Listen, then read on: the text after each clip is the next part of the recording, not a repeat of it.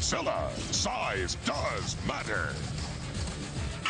Godzilla eggs are hatching! Mutant babies with slashing claws! Lock and load! These babies are packed with mutant attack powers! Electro nets are shredded! Our battle shields are failing! Wait! Nick's repelling into position! Fire! Oh no! Something big is coming! It's Godzilla! We need bigger guns! Godzilla babies, hatchlings, action figures, and Supreme Godzilla each sold separately from Trendmasters. You're listening to the Electronic Media Collective Podcast Network. Yeah, it's a mouthful. For more great shows like the one you're about to enjoy, visit electronicmediacollective.com. And now, our feature presentation. And we are back. Everyone, welcome back to the wonderful world of the movie graveyard. We are dipping into some more late 90s, 1998 to be exact. We got another 20th anniversary film to celebrate here tonight. Yes, it's very controversial, and because there was so much controversy in history and whatnot with this film, I had to bring in some friends. I had to bring them back up because I alone could not know all the useless junk and facts that there is to know about this movie. So first of all, I am not a lifelong Kaiju fan, although I am a Kaiju fan, but I wanted some real experts here. So right off the bat, I got Matt and Byrd from the award-winning podcast Kaiju Transmissions. Matt, Byrd, how you guys doing tonight? I'm doing great. Some of that information may not be true, but I'm not going to tell you what. There you go. I would say it's probably the award. Yeah. I'm going to make an award and mail it to you guys so you can officially tout that. Also, you might know this next gentleman from a lot of different things. He's actually been on this podcast before. The co-creator of the Second Run podcast. Now he just kind of goes around wherever he pleases. Kind of like the Undertaker in WWE. Everybody, welcome back to the show, Jelly, who also is a long time giant monster Godzilla fan. Jelly, how you doing tonight? I'm quaking in fear at the moment. So yes, without further ado, I have to say we are covering the very I want to say popular, but I don't know if that's really the word. It's just literally one of the most marketed films, well-known films, probably of the last maybe 30, 40 years. Some it's films, infamous. It is infamous. Some films, for example, Star Wars, they live on forever because of the huge fan base. This one lives on forever because they literally promoted it. They started the promotion before they even, made the actual movie. But, we'll get into all that. So we are going to go cue this up. This film has been released numerous times on home video formats. Besides, obviously, VHS, there was 2 different DVDs. There's actually been 2 different Blu-rays of this. I'm rolling off the newest Blu-ray. I think everybody else here is going off some version of the DVD. We are literally at the 0 second mark. Have you said the movie yet? Yes, Godzilla 1998. It doesn't really matter. I just always assume... you wouldn't know from the episode title. Right. That's what, But yeah, we Did are... Byrd write this intro for you? Have they listened to our show? Because they're very similar at this point. Are they? But without further ado, everybody grab your DVD, Blu-ray, whatever, PlayStation controllers or whatever you guys have. We are literally at the 0 second mark of this DVD/Blu-ray. Just a black screen. Once we hit play, we'll get the TriStar logo. But I'm going to say 1, 2, 3, go. When I say go, everybody hit play on your remotes.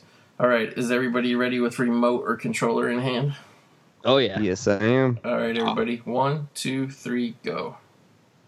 All right. Thank you for having us. I always like showing up on this show. I've been on a few of these, and yeah, it's always a good time. And Goat, I feel like I need to say this every time we do anything. As crazy and nonsensical as you are, and as much as we disagree, because if anyone looked thanks for letting my audience know that now.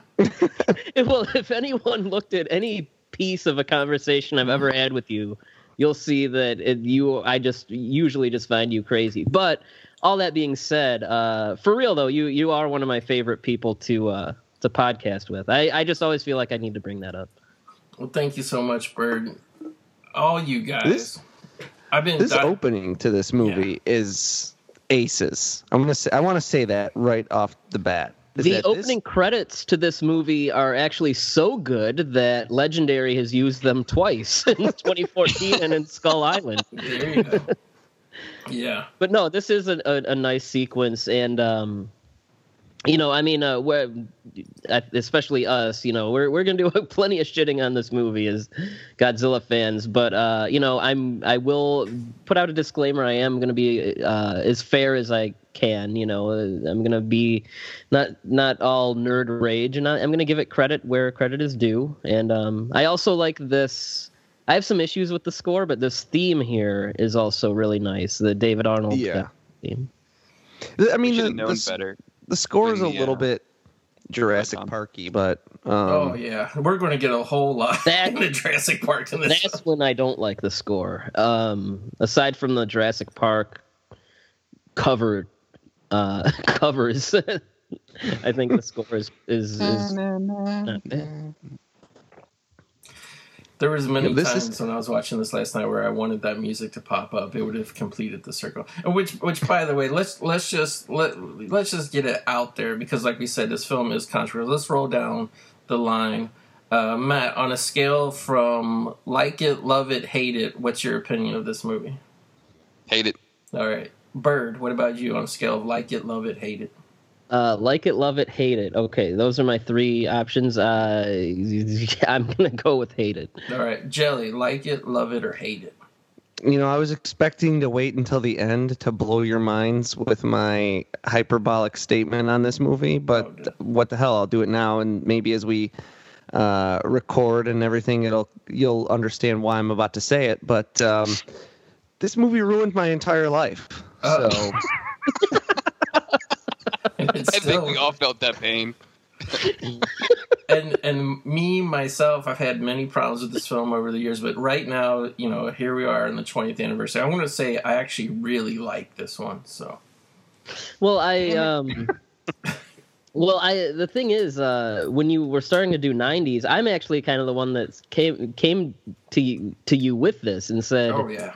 Now that you're in the 90s, ever think about doing Godzilla? And I mean, the reason for that is not only, crossover potential with, getting Matt and I on here and, getting to do something else together. Like, so far, we've only done that Power Rangers episode, the three of us. Right. But also, I also happen to know a factoid about you is that you...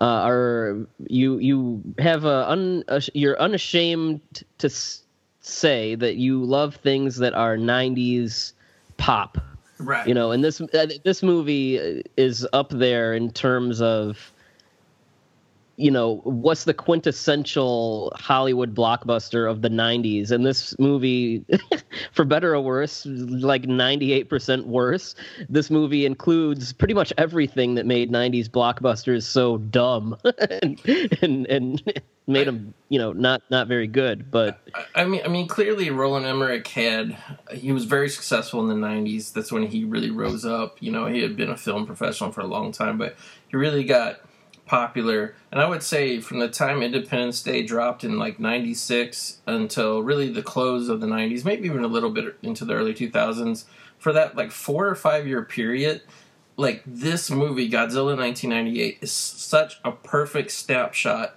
of what every major Hollywood studio was trying to make with their big, summer tentpole films. And I mean, obviously we'll break it down a little more, but I mean, this is just a formula that, like, this one is almost like a parody of that era and genre and formula. It's got so many of those mistakes and things and bad decisions that it's almost it's a perfect storm of 90s catastrophe is what it is. So although this opening act I don't think is very bad. I mean, they're essentially following the template of the 54 film for the first 20 or 30 minutes here. Well, we literally had keep in mind, and I will be critical of this movie even though I like it, there are just some things that are just certain excesses. And again, that goes into that genre of the time, which Roland Emmerich helped create. But the 8 minutes opening intro credits, you know, I like when movies really try to entertain you back then. We had the whole backstory of these islands where they were doing nuclear tests, and we saw iguanas, you know, scurrying and swimming and all that kind of stuff. Like, I gotta ask you you guys this question as, you know, long time. I mean, I want to say lifelong, but I mean, can we say all three of you guys are lifelong Godzilla fans? I mean, is that fair? Oh yeah. Yeah. Oh yeah. So as I mean, don't you think that opening thing was kind of like, are you fucking kidding me? Because that whole opening credit, even though it is a really well done, cut together credit sequences, like before the movie even properly starts, they've kind of demystified the whole origin of this version of Godzilla, right? Yeah, I turned it off because the yes iguana. and no. Like, I mean, it's a tough, like, by this point, what is Toho had already done that to Godzilla. So like, and they had done that in '91 with Godzilla versus King Ghidorah, where they went back and basically showed you his whole origin. So Toho had already done it. So it's not like they were doing anything there that Toho hadn't already done, except the insinuation that Godzilla is a big iguana, right, instead of a dinosaur, you know. And that's a it's tough because like they really hammer this iguana thing home, and they maybe could have just shown a whole bunch of different creatures instead of just iguanas, and then like, you know, when Godzilla, like, people wouldn't be like, oh, he's an iguana. They'd be like, oh, he's just some animal. Or hey, it's this guy, not Matthew Broderick. This guy. This guy's in like every red-haired guy. Yeah. Yeah. So it's a yes and a no for me on that goat. Like, just to me, that like, and this is where this film really drew my criticism. Like literally when it came out, because they were very secretive. You know, they kept the creature under wraps. So, I mean, they meant to keep it literally under wraps, the appearance of it, until opening day. Some images of some toys or whatever leaked out. But, like, yeah, to me, just insinuating that he pretty much is either an iguana or some kind of, like, Komodo dragon or just whatever he's supposed to be. Like, I would think, you know, because obviously these tests were, you know, I would gather are supposed to be done in the 40s or 50s, these nuclear tests. And obviously it was affecting this, like, habitat and these wildlife. I would think this is something where, because this Godzilla is so huge and so tall, like, I just don't think, like, he was just, like, one random egg that popped out. I would have think, like, these creatures, if you're going to literally take it from just a regular animal evolving up to this giant, like, creature, I would think there would have been generations of this thing growing bigger and bigger, right? So, I mean, to me, it's almost kind of like a built-in plot hole, like, right away. Like, it makes no sense how, you know, either just one creature would have been born that would have grown that big, or if, like, there were generations that grew successful, you know, sequentially. I can tell you that I can tell you some of that would have been addressed in the sequel that never got made. So yeah, so there was like a Japanese, I guess, fishing boat trawler that got attacked by Godzilla. And now I want to hear your guys' opinion. Jean Reno gets introduced here as a French Secret Service man who interviews the only survivor, this elderly Japanese man. And they ask him, what did you see, pretty much? And he just keeps saying, Gojira, Gojira, Gojira. Now, Gojira, that is Godzilla's real Japanese name. But it's not pronounced Gojira, is it?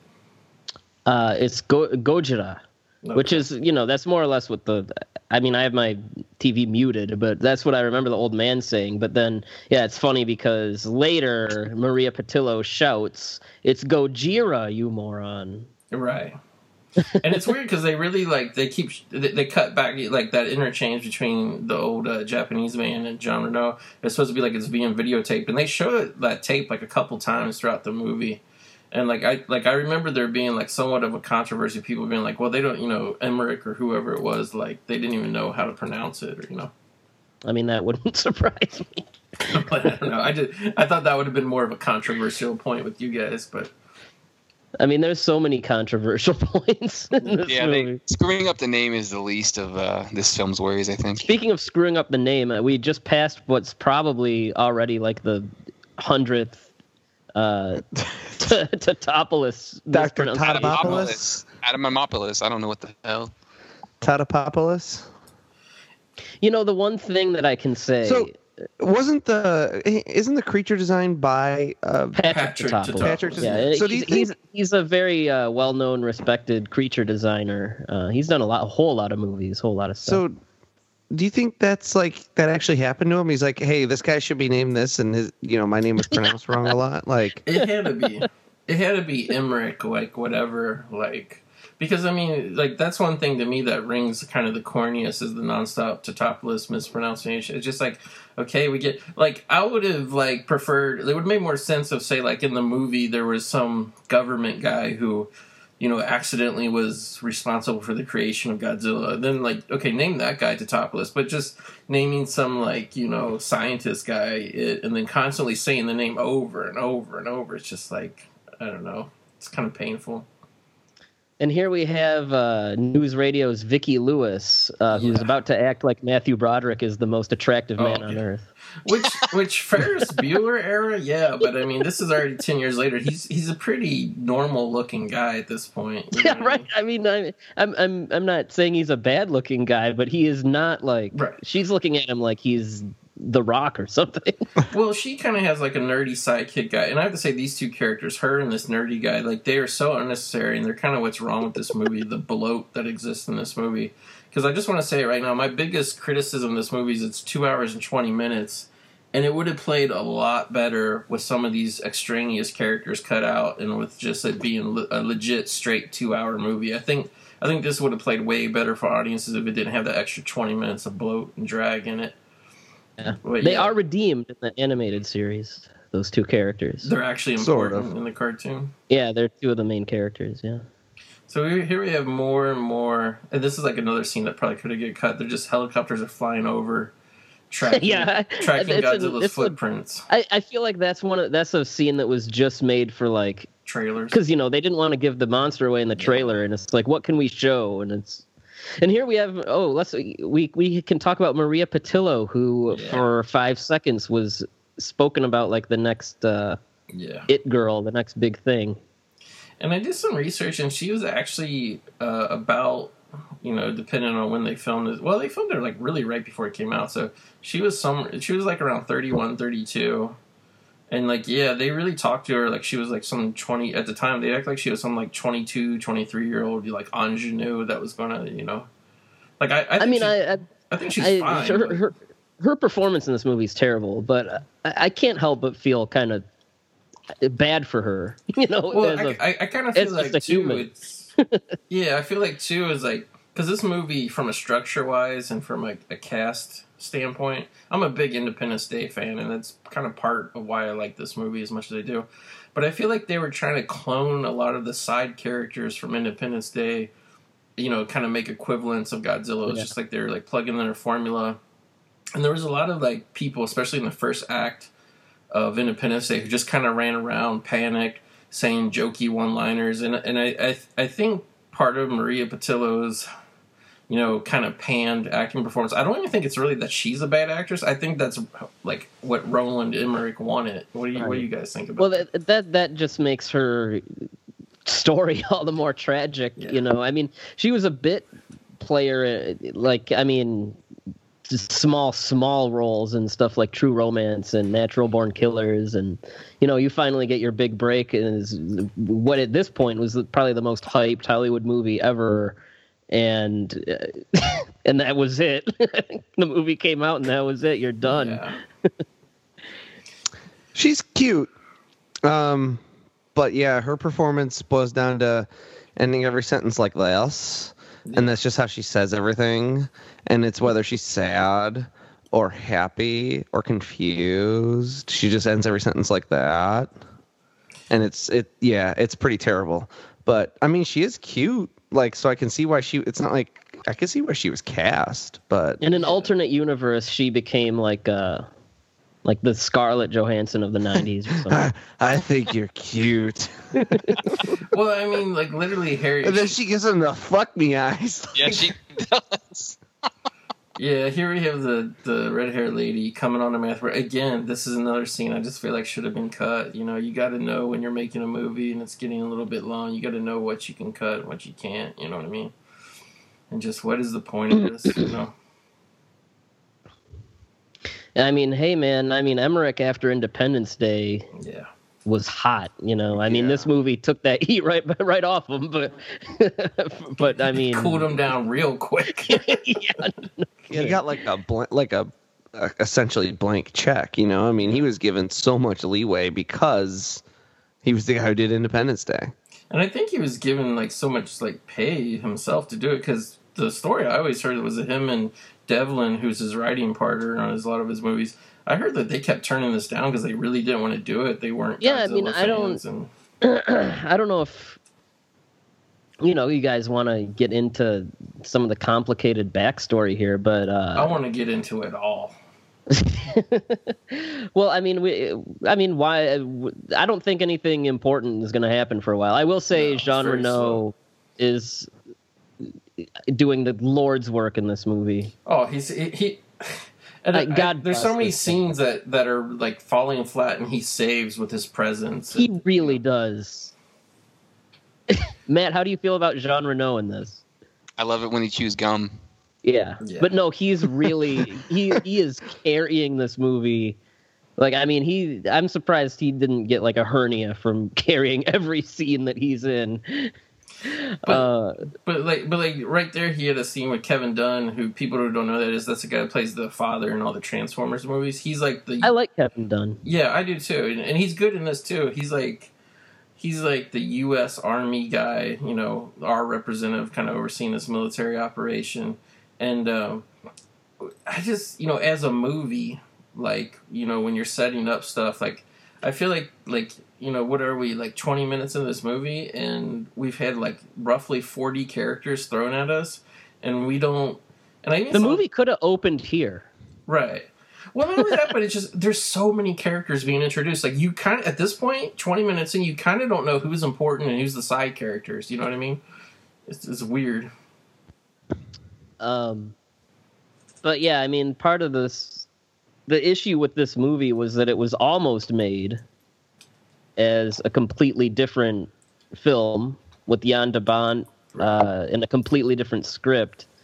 And Sony TriStar was going through something, astronomical debt, you know, a lot of financial problems, and they would. I think de Bont wanted something like a budget of 120, and they said, they said, no, we will do it for 100, and then they asked everyone, I think, in Hollywood if they wanted to direct, and Emmerich and Devlin turned it down a couple times.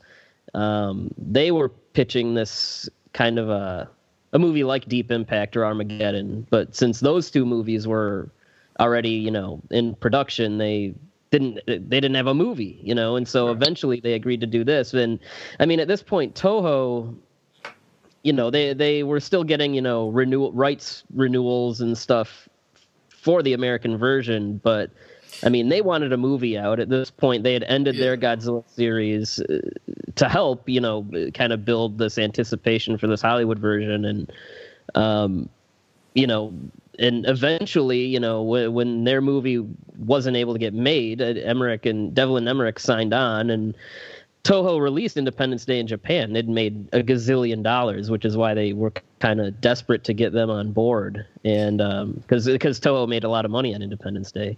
But yeah, and just to put some time frame, this movie ended up, you know, the final movie ended up coming out 98. Like what I read, Byrd, was that Columbia TriStar started the Toho license like back in 92. They were trying to Henry Saperstein, who had kind of co-produced and a lot of the Japanese Godzilla movies that had more that had American actors, and you know, he was responsible for getting them out here a little bit. He always pushed for a Hollywood version, and it was in 92 that the rights were sold to Sony. And Emmerich and Devlin Emmerich, it's interesting because they turned the movie down because they felt Godzilla's reputation was too campy. And it's interesting because I think this movie is fairly campy. So I mean, it's just a matter of I don't think they really knew what kind of movie they should be making. It's the same issue I had with Rampage, where the filmmakers want to make a serious movie, but they just can't help but put in worm guy jokes and stuff like that. Like if you read a lot of comments from Emmerich, it's just like he thought the whole creature was campy, like in terms of like what Godzilla looks like. That's why he really wanted to come up with this running iguana thing. But then he just ended up putting in his own corny stuff. Like just a second ago was that scene of like fishing boats getting pulled underground by not underground but underwater and drowned, and all the guys are like Jelly and Matt like just as a scene onto itself compared to what you normally see in Godzilla movies. Like is that a good scene, or is that just like bullshit? I mean, I guess it's fine. Although, like typically in these monster movies, you see the ships get totally destroyed or catch off. I mean, like I'm not going to nitpick the scene of those ships getting pulled underwater. That's fine. But like the typical Godzilla thing is Godzilla's going to shoot that thing and blow it to pieces or catch it on fire. Which of course, this version of Godzilla has no radiation breath to speak of, so it can't do that. Right. Again, that's another thing Emmerich thought was corny. And I, on this rewatch or whatever, like I was and still am like with the movie. Like there's some bad acting and some camp and some cheesy dialogue and stuff, but like especially as a 12-year-old in 1998, like this was my jam still, like it was setting up. It was like everything up to this point is fine.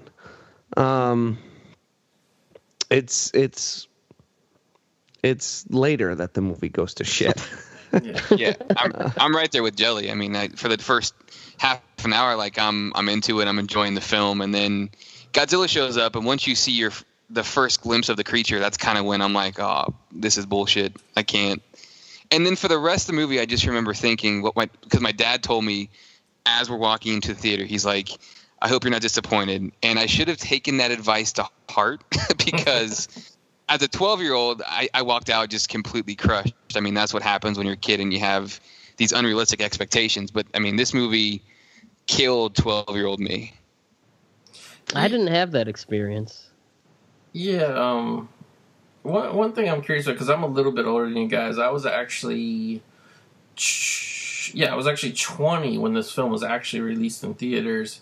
So, like, I kind of had the disappointment, and, like, I was never, like, a big Godzilla fan, but I just seen a few movies and I knew the character, and I was like, oh, cool, they're going to make a huge budget Godzilla movie. And I'm like, it just became kind of that Hollywood thing of like, oh, this is our version of it. This is our interpretation. And like, it's like, well, nobody wants your fucking interpretation of whatever. We want Godzilla, So well, it's like, and that is like Devlin and Emmerich were given a like, and a lot. This happens on a lot of movies. You get that like Bible of like these are the rules that you have to follow. Yeah. Toho gave them I think it was 75 or 95 page Bible of stuff they had to follow. Every like rule that Toho had, they followed, but like technically followed, but like did it in the biggest prick way possible. Yeah, like I can give you a few examples. One of them is Godzilla can't eat people. So Godzilla doesn't eat people, but the baby Godzillas eat people. Godzilla can't die.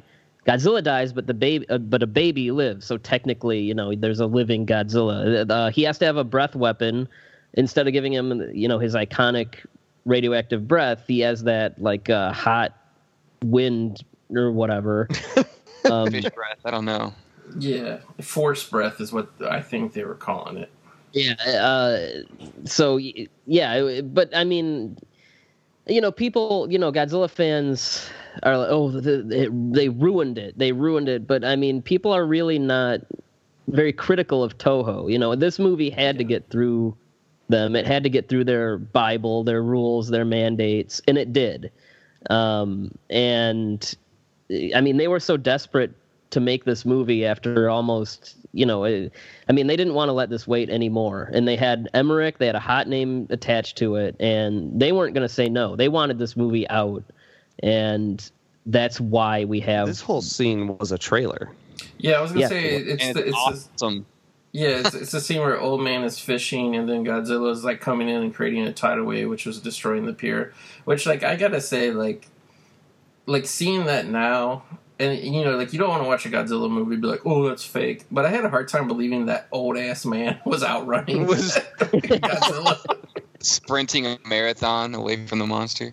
No, I like this scene too. I was gonna say This I scene has love been this. ripped off in many Godzilla movies since. By the way, Yeah, this the way attack he on yeah. fishing market with, I mean, just how his spines come out of the wall. I mean, even GMK has a scene Yeah, almost DMK literally rips it out. exactly like.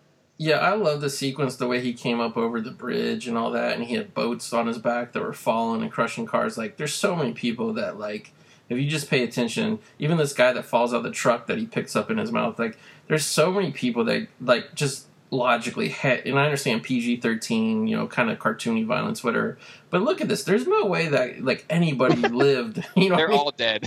Yeah, they're all dead. Like, because the big thing that I wasn't really familiar with in other Godzilla movies, and you guys can correct me on this, but like I just wasn't used to like Godzilla picking shit up and dropping it on everybody like non-fucking stop the way they do in this movie.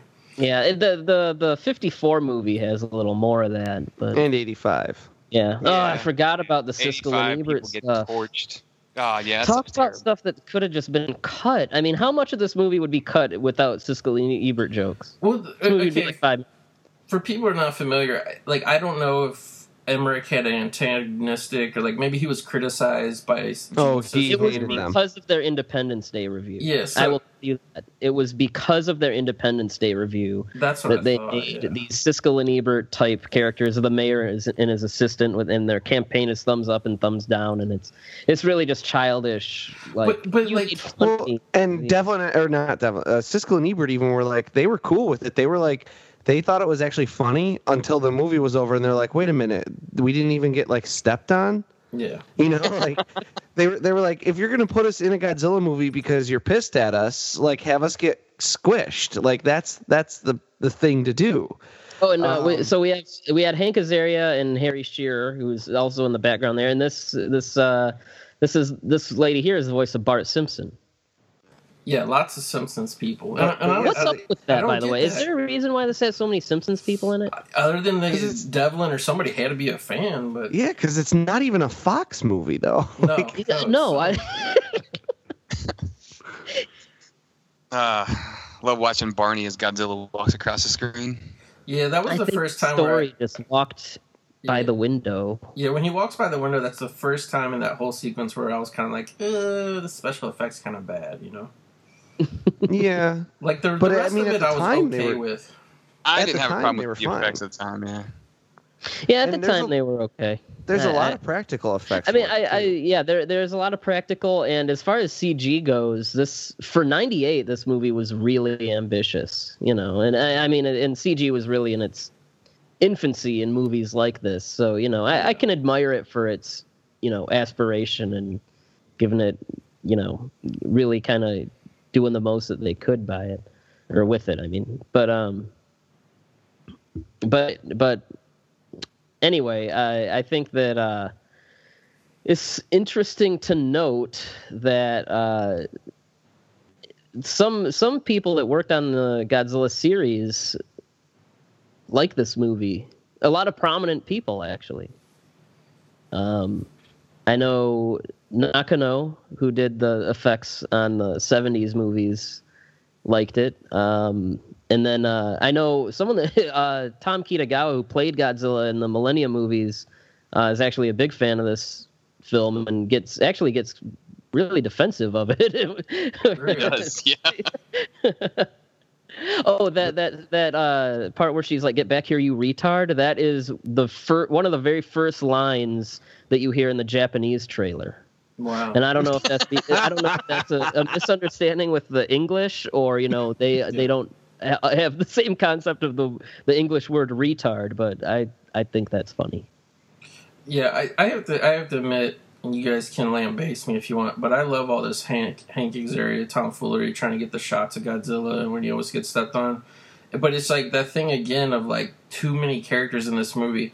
All you had to do is make Azaria be the cameraman for Maria Patillo, you know, trying to do her news reports, trying to help him. Just have them be coworkers, but instead they throw in a third character who like is just like Hank Azaria's girlfriend, who I guess also works at the station. But it's like there's too many loose, inconsequential to the plot or just anything. There's too many characters in this movie. Like that's my main thing, because like I said, like I like this movie, and I like just the whole last 10 minutes is kind of my favorite part of this movie. And I want to see like more of the good stuff, but it's kind of like how Michael Bay, like you pay to see a Transformers movie and you get 2.5 hours of people talking that you don't even care about, and then you get like just a little bit of Transformers fighting. Like I feel like Michael Bay must have been heavily influenced by this movie, and I'm not saying this movie had to be all Godzilla attacking and shit, but again with all the like that's like what the old if for people that watch Monster Vision, the old host Joe Bob Briggs would call there's too much story in the way of the plot. And the plot is monsters. And by the way, like I don't mind movies that introduce tons and tons of characters if we got more. We got all these another character, yeah. Yeah, more characters coming. But I mean, I don't. Here we have Doug Savant from Melrose Place, and like, yeah, like we really need him in here. But but I just feel like I don't mind you introducing dozens of characters if a lot of them are going to die, or if they're germane to the plot somehow. But like how did when Dean Devlin wrote this script, like he literally had to be coming up with like entire characters, new characters, just to say like 1 or 2 extra lines. You know what I mean? Like, it's just I don't know. It's weird. Well, Goat, I don't think you've seen it, but Tom and Matt, that reminds us of a certain recent Godzilla movie too, doesn't it? Yeah. The Shin.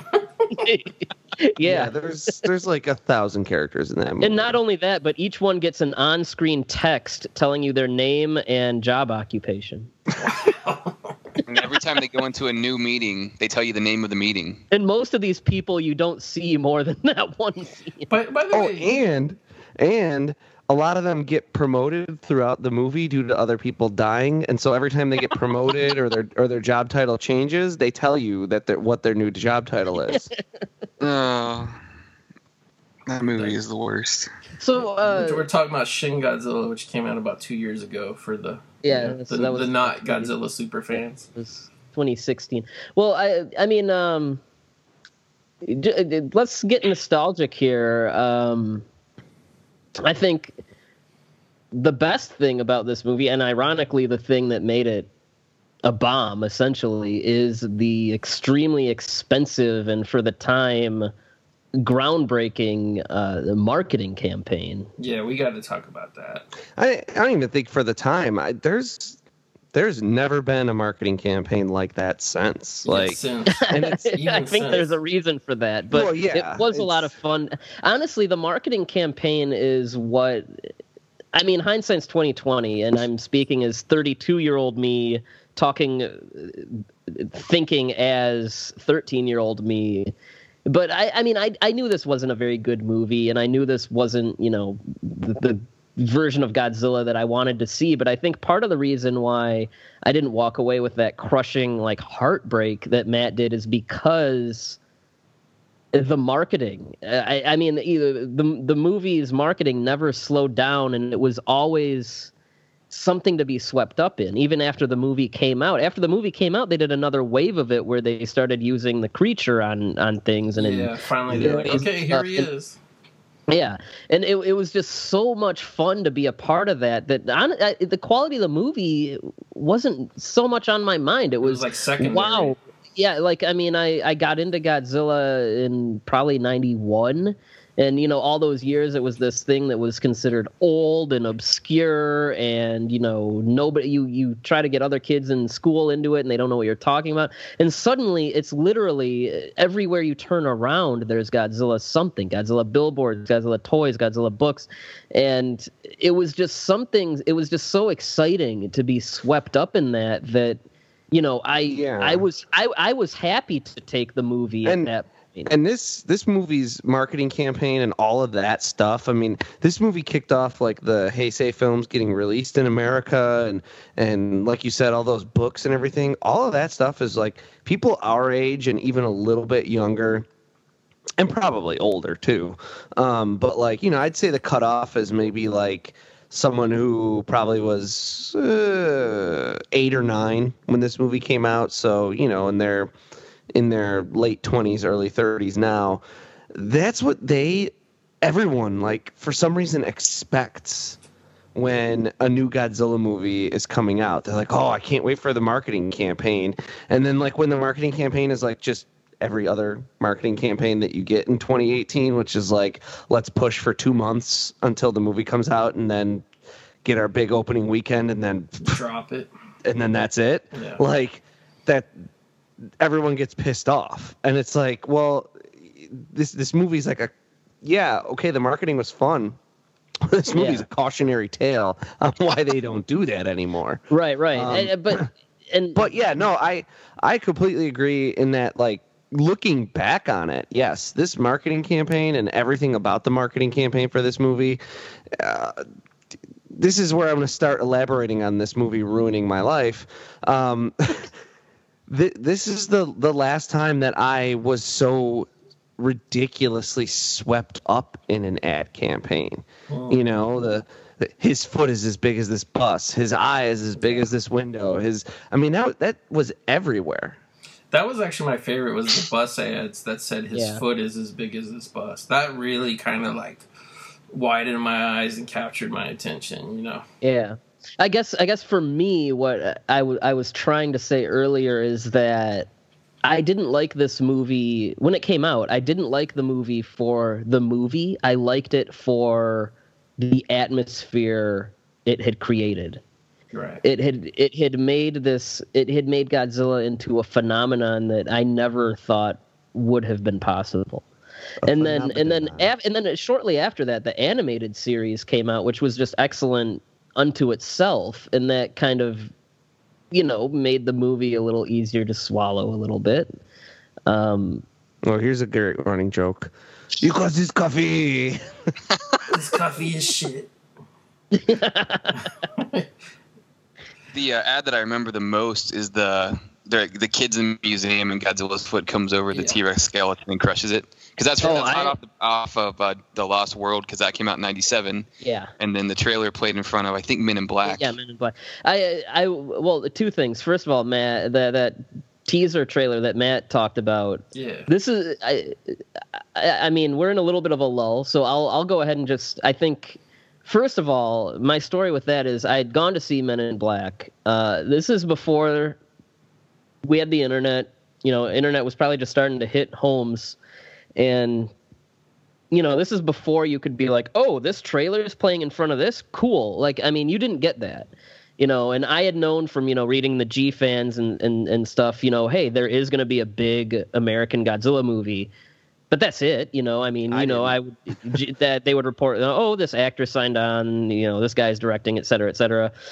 But I remember going to see Men in Black, and when that trailer came on, like, I mean, I still, first of all, that I don't know if it's on the DVD or not, but if you watch that trailer, I still to this day think it's one of the best teaser trailers ever.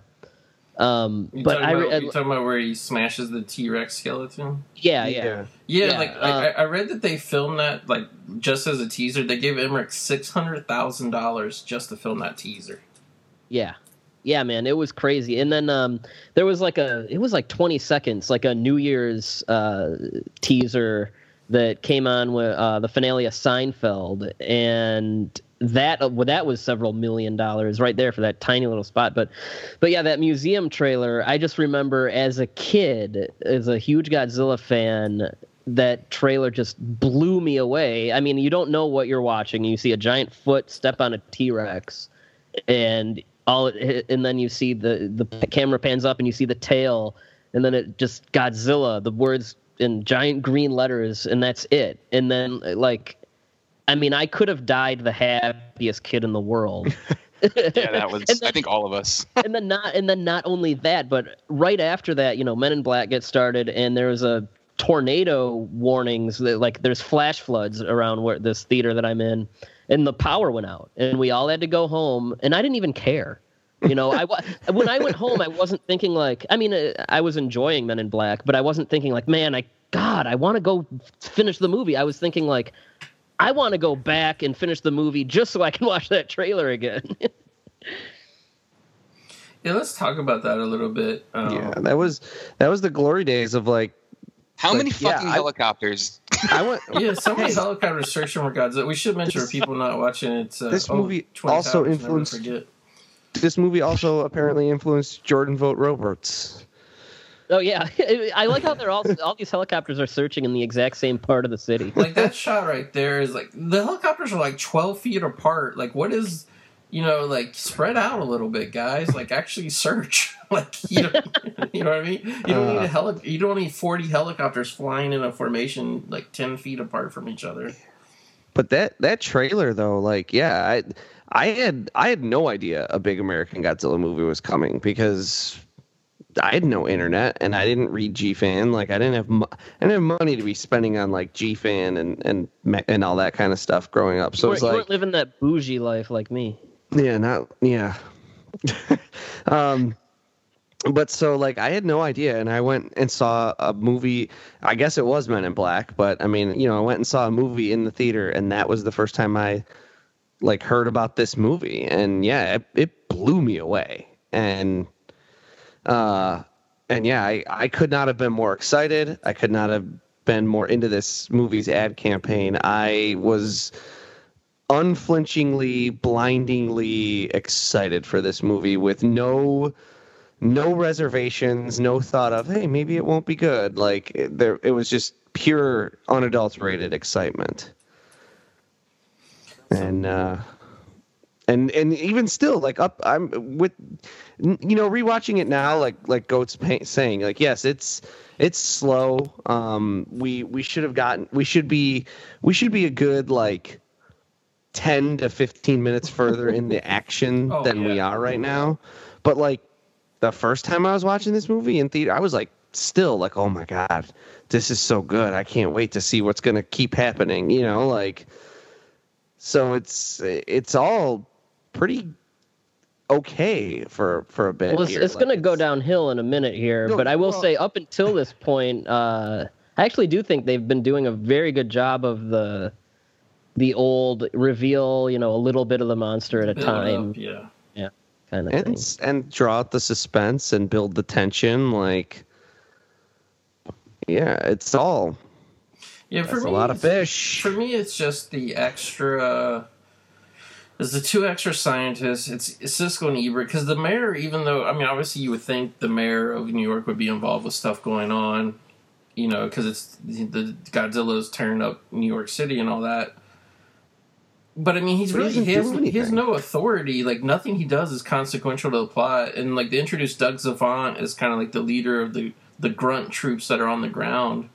But I really feel like just all the scenes should have been between just Broderick and Kevin Dunn. You know what I mean? Like I don't. Yeah. It's just too many characters that and I'm not saying like make it dumb and have it just be action on stop. I enjoy this slow build that's going up. It's just, like I said, too many characters and scenes that are just inconsequential. Yeah. And then too, like, this is where we, in hindsight, you start getting into the movie's problems. Like, by making him an animal, as in, this is something that you don't really think about, but by making Godzilla an animal and not a monster, and a biological animal that you have to explain, is where Goat, you talked about like, by making him an iguana, you kind of introduce a plot hole, right away. You introduce a whole lot of plot holes. Like if he's a monster and he's just this radioactive monster and you don't get into his biology, then you don't have to think about like, he would have already hunted the oceans dry, like right. he would,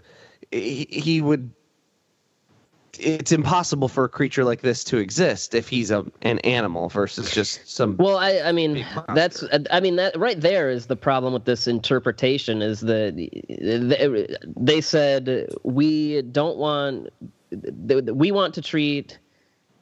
to do a version of Godzilla as if he were a real creature. What would a real Godzilla be like? What would like the real life version of Godzilla, what would it be like? It would have to reproduce somehow, would have to do all this. And when you start asking those questions, it's like that Rampage thing again, where you're trying to base these, You can't ever come up with enough answers. Yeah, and you're trying to base these crazy, fantastic creatures in reality, and they simply don't work. They're not interesting that way.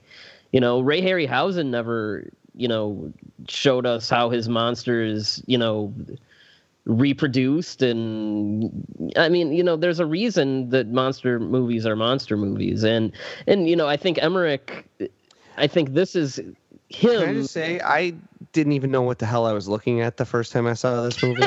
This is some of the worst CG in the movie right here, I think. Yeah, this is when it's really bad.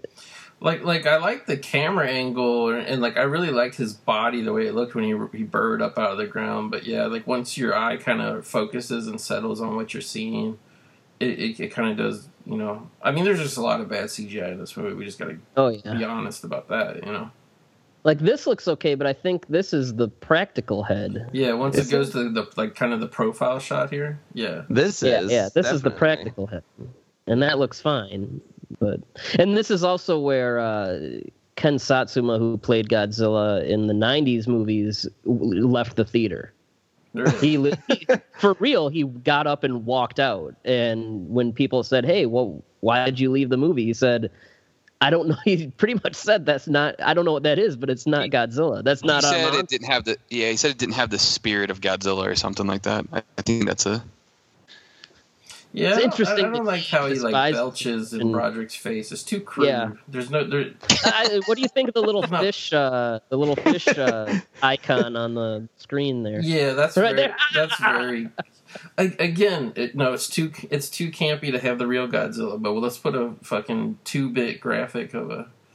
Yeah, Godzilla. Not only that, but isn't Savant like the worst military anything ever? He's just incredibly incompetent. I can't. He has no sense of agency.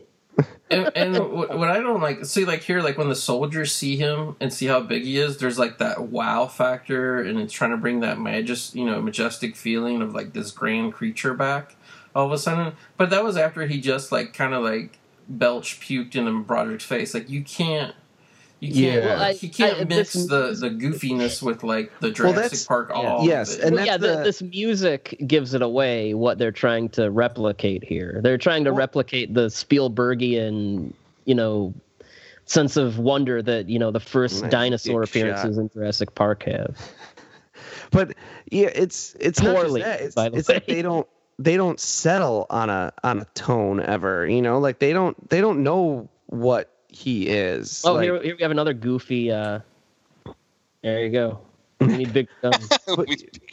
But they have their sentimental look at the grandeur of this, but like it lacks that Jurassic Park like moment of yes, it's grand, but like shouldn't ever happen type of thing. Like there's not enough like I don't know, is it consequences or something? Like it lacks that sort of that serious bit, and yet at the same time it tries to have it, and it never quite lands on the right tone, and it never. I agree. It never picks which one it wants to be. Godzilla's never a hero or a menace or even an anti-hero. He's just this kind of thing. And here we have the cop out. Fire breath coming here. Yeah. I don't know if you heard them like explain it, but they were like, it's like hot breath and it causes the cars to crash and cause an explosion. It's methane. It's like they based it on these beetles that exist in real life that like can actually like they breathe out methane and they can like create a little electric spark with their antennae or something and like actually poofed a little bit of fire. And that's what they like based it on. So it's like it's supposed to be like breathing out methane and it like the fire that's already from those cars like blows up more. A minute ago, I will say we had some pretty nice exploding miniatures. Yeah, because they got the a lot of the same team who did the special effects from Independence Day. So there are some good miniatures in terms of like the buildings and stuff that blow up, and I always thought this was strange too that these like Apache helicopters are having like a dogfight with Godzilla. How is he standing on buildings like that? Yeah. Godzilla doesn't destroy things in this, man. The military does. That's how this movie works, and that's the ultimate problem with this version of Godzilla is that it never, to me, it doesn't look like Godzilla, but beyond that, it never acts like Godzilla. Runs from the military. It hides. It doesn't really go out of its way to destroy stuff when it needs to, or even just by being there. Like the military is actively wrecking the city. Godzilla is just avoiding stuff. Right. T-Bone. Yeah. T-Bone blew up the Chrysler Building. Yeah, T-Bone. Good job, T-Bone. Yeah, the pilots of the helicopters, they have stickers on their helmets, though they're goofy Top Gun-esque nicknames. I think the Chrysler Building was actually a running gag in the animated series, if I remember correctly. Really? Yeah. Maybe there's I'm wrong. It came from beneath the sea, the Harry House. I might be wrong. It might be like a completely different movie or something that was. At this time, like the Chrysler Building got destroyed in this movie, it got destroyed in Armageddon, it got destroyed in like something like the Chrysler Building was like the most iconic destroyed landmark in New York City for a while. And it was either the animated series for this, or I'm just thinking of something completely different, where they were finally starting to like repair the Chrysler Building, and like Godzilla came by and like swatted it down again. Like, Wow. it was like a bit of a running gag almost in the animated series. Byrd, isn't the Chrysler Building? Am I remembering right? The Chrysler Building is where Q the winged serpent nest. Yeah. Yeah. Yes, sir. Yes, it is. So, crap. What was I gonna say? Oh, speaking of, because they showed it came from beneath the sea on that TV. If you look at the Emmerich and Devlin interviews, makes no sense, by the way. Not at all. If you look at the Emmerich and Devlin interviews, they say, they tried watching Godzilla movies and they gave up. They tried to watch all the movies in the series and they were like, I just don't get it. It's dumb. But they were big fans of, Irwin Allen and H.G. Wells, but George Pell and Ray Harryhausen. They're more into the American B movies, which I think this movie really tries to replicate. Yeah. But I mean, that's the thing. It can't decide if it wants to be a 50s throwback or, a real science thing, or it doesn't know what it wants to be. But that was just the point I'm leading up to here is that a lot of people say this guy's name is Snooze. A lot of people say that this movie is more a remake of The Beast from 20,000 Fathoms than Godzilla, and especially this scene, that cannot be more true. Matt and I just watched Beast not too long ago for an episode of the podcast, and there are scenes in this in The Beast from 20,000 Fathoms that are just lifted directly for this sequence. From him going from one end of the building to the other, him coming out and attacking the fishing market. I mean, so much of this is Beast from 20,000 Fathoms. It's almost like shameless, really. No, I like this though when he comes and hugs up on the building. Like, I think that's like one of the few kind of for this creature, iconic shots for this creature. Oh yeah, and even as a going back to my first viewing, and that's honestly like a good sequence now watching it. Like it's got a lot of great choreographed staged action to it. I mean, the part with the Godzilla hiding behind the building and stuff like that makes no sense. But that's all good, and like I was still with the movie. I was struggling with the design at this point, but like I was still like, oh, this is like a lot of. Here's where the movie begins to go like off the rails. Like we had all that, like it was great action, and now I think nothing happens for like the next 45 minutes, does it? Like we're an hour in and we have an hour and 20 minutes left. Jesus. Yeah.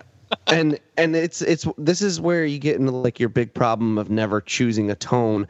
And Godzilla's he's not a hero, he's not a villain, he's not even an anti-hero.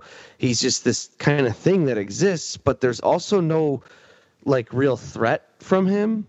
And so it's that difference between like in the 54 movie, because in the 54 movie, in a lot of Godzilla movies, he's only on screen for a little bit, and most of the time he's off screen, and people are like, "Where is he?" Well, in those other movies where he's off screen and people are like, "Where is he?" There's you either do or do not want him to show up, and the tension is all built around that. Like in the 54 movie specifically, you don't want him to show up because he's going to show up, he's going to destroy the city. Like, it's all built around that like huge destruction sequence. In like 2014, for example, you do want him to show up because there's the other bad monster, the Mutos are out there, and like it's all built around having him show up to stop them. In this, it's like if he shows up, they're just going to kill him. And if he doesn't, he's just going to hide and not destroy anything. And so it's like, it's just boring. There's no tension built around it. There's no reason to care whether or not he shows up again. Sure, well, he's going to get a pregnancy test. Here we just have, they're slamming on the brakes to attempt character development and, getting into this backstory of these two, star-crossed lovers. Right, and this is not an interesting not only that, human but element.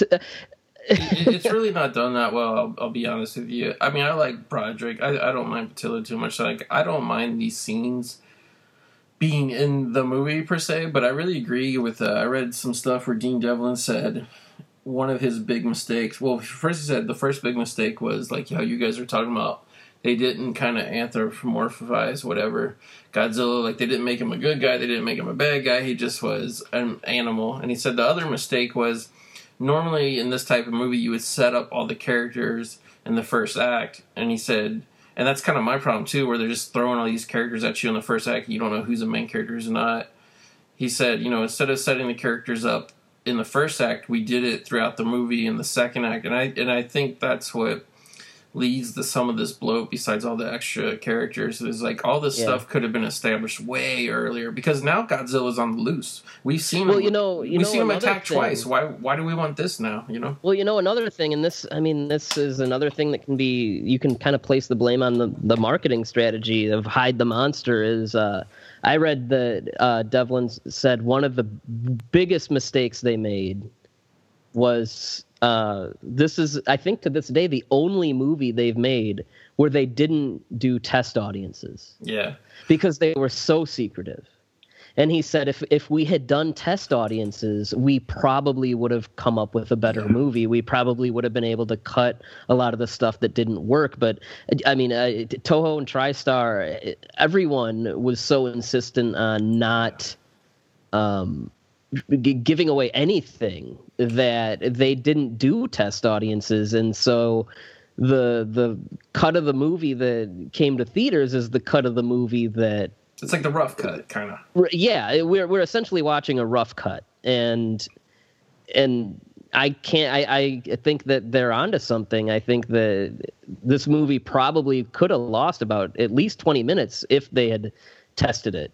Yeah, there was another recent movie. It was very controversial, and I'm going to pull the dick move here and bring this comparison up. There was another recent controversial, big, popular movie, and I'm sure you guys know what I'm talking about, where they made the movie with the first draft of the script.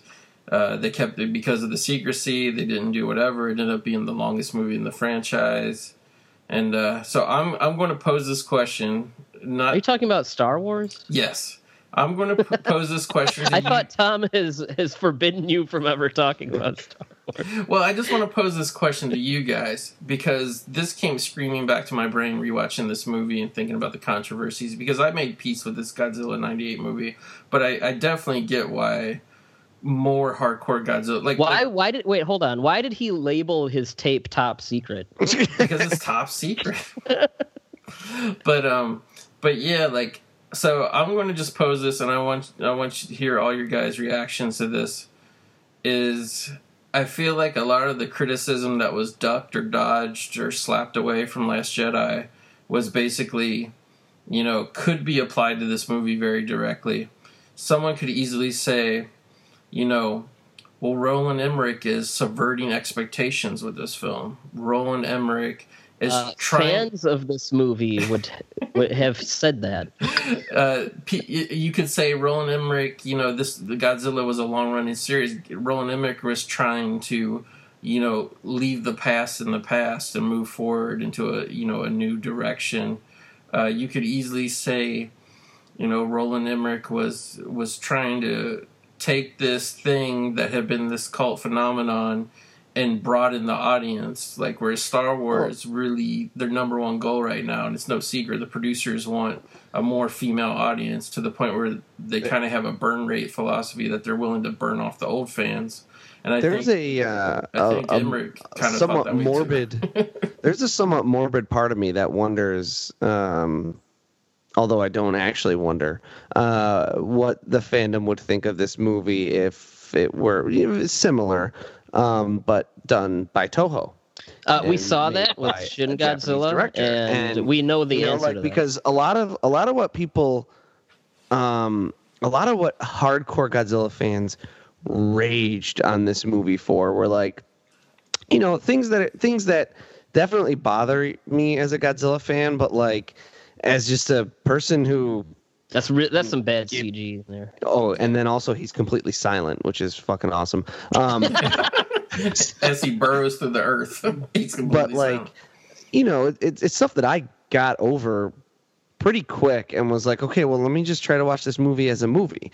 It's like Godzilla's not a dinosaur anymore. He doesn't look like Godzilla. He, can be hurt by weapons. He doesn't, all these things that like, and then it's like Shin Godzilla comes along and he started as like a microbe and, he's this oozy pile of like disgusting flesh and Hideki Anno wanted him to like fart to fly and like all this stuff. It's like and these same people who raged against this movie for these kind of complaints love Shin Godzilla for those exact reasons where they're like, oh my god, it's so different, it's so unique, it's so I guess I have to readjust my definition of what makes Godzilla and all these things, and you're like, well, it's just so weird because I've long maintained that I can watch it as not a Godzilla movie, but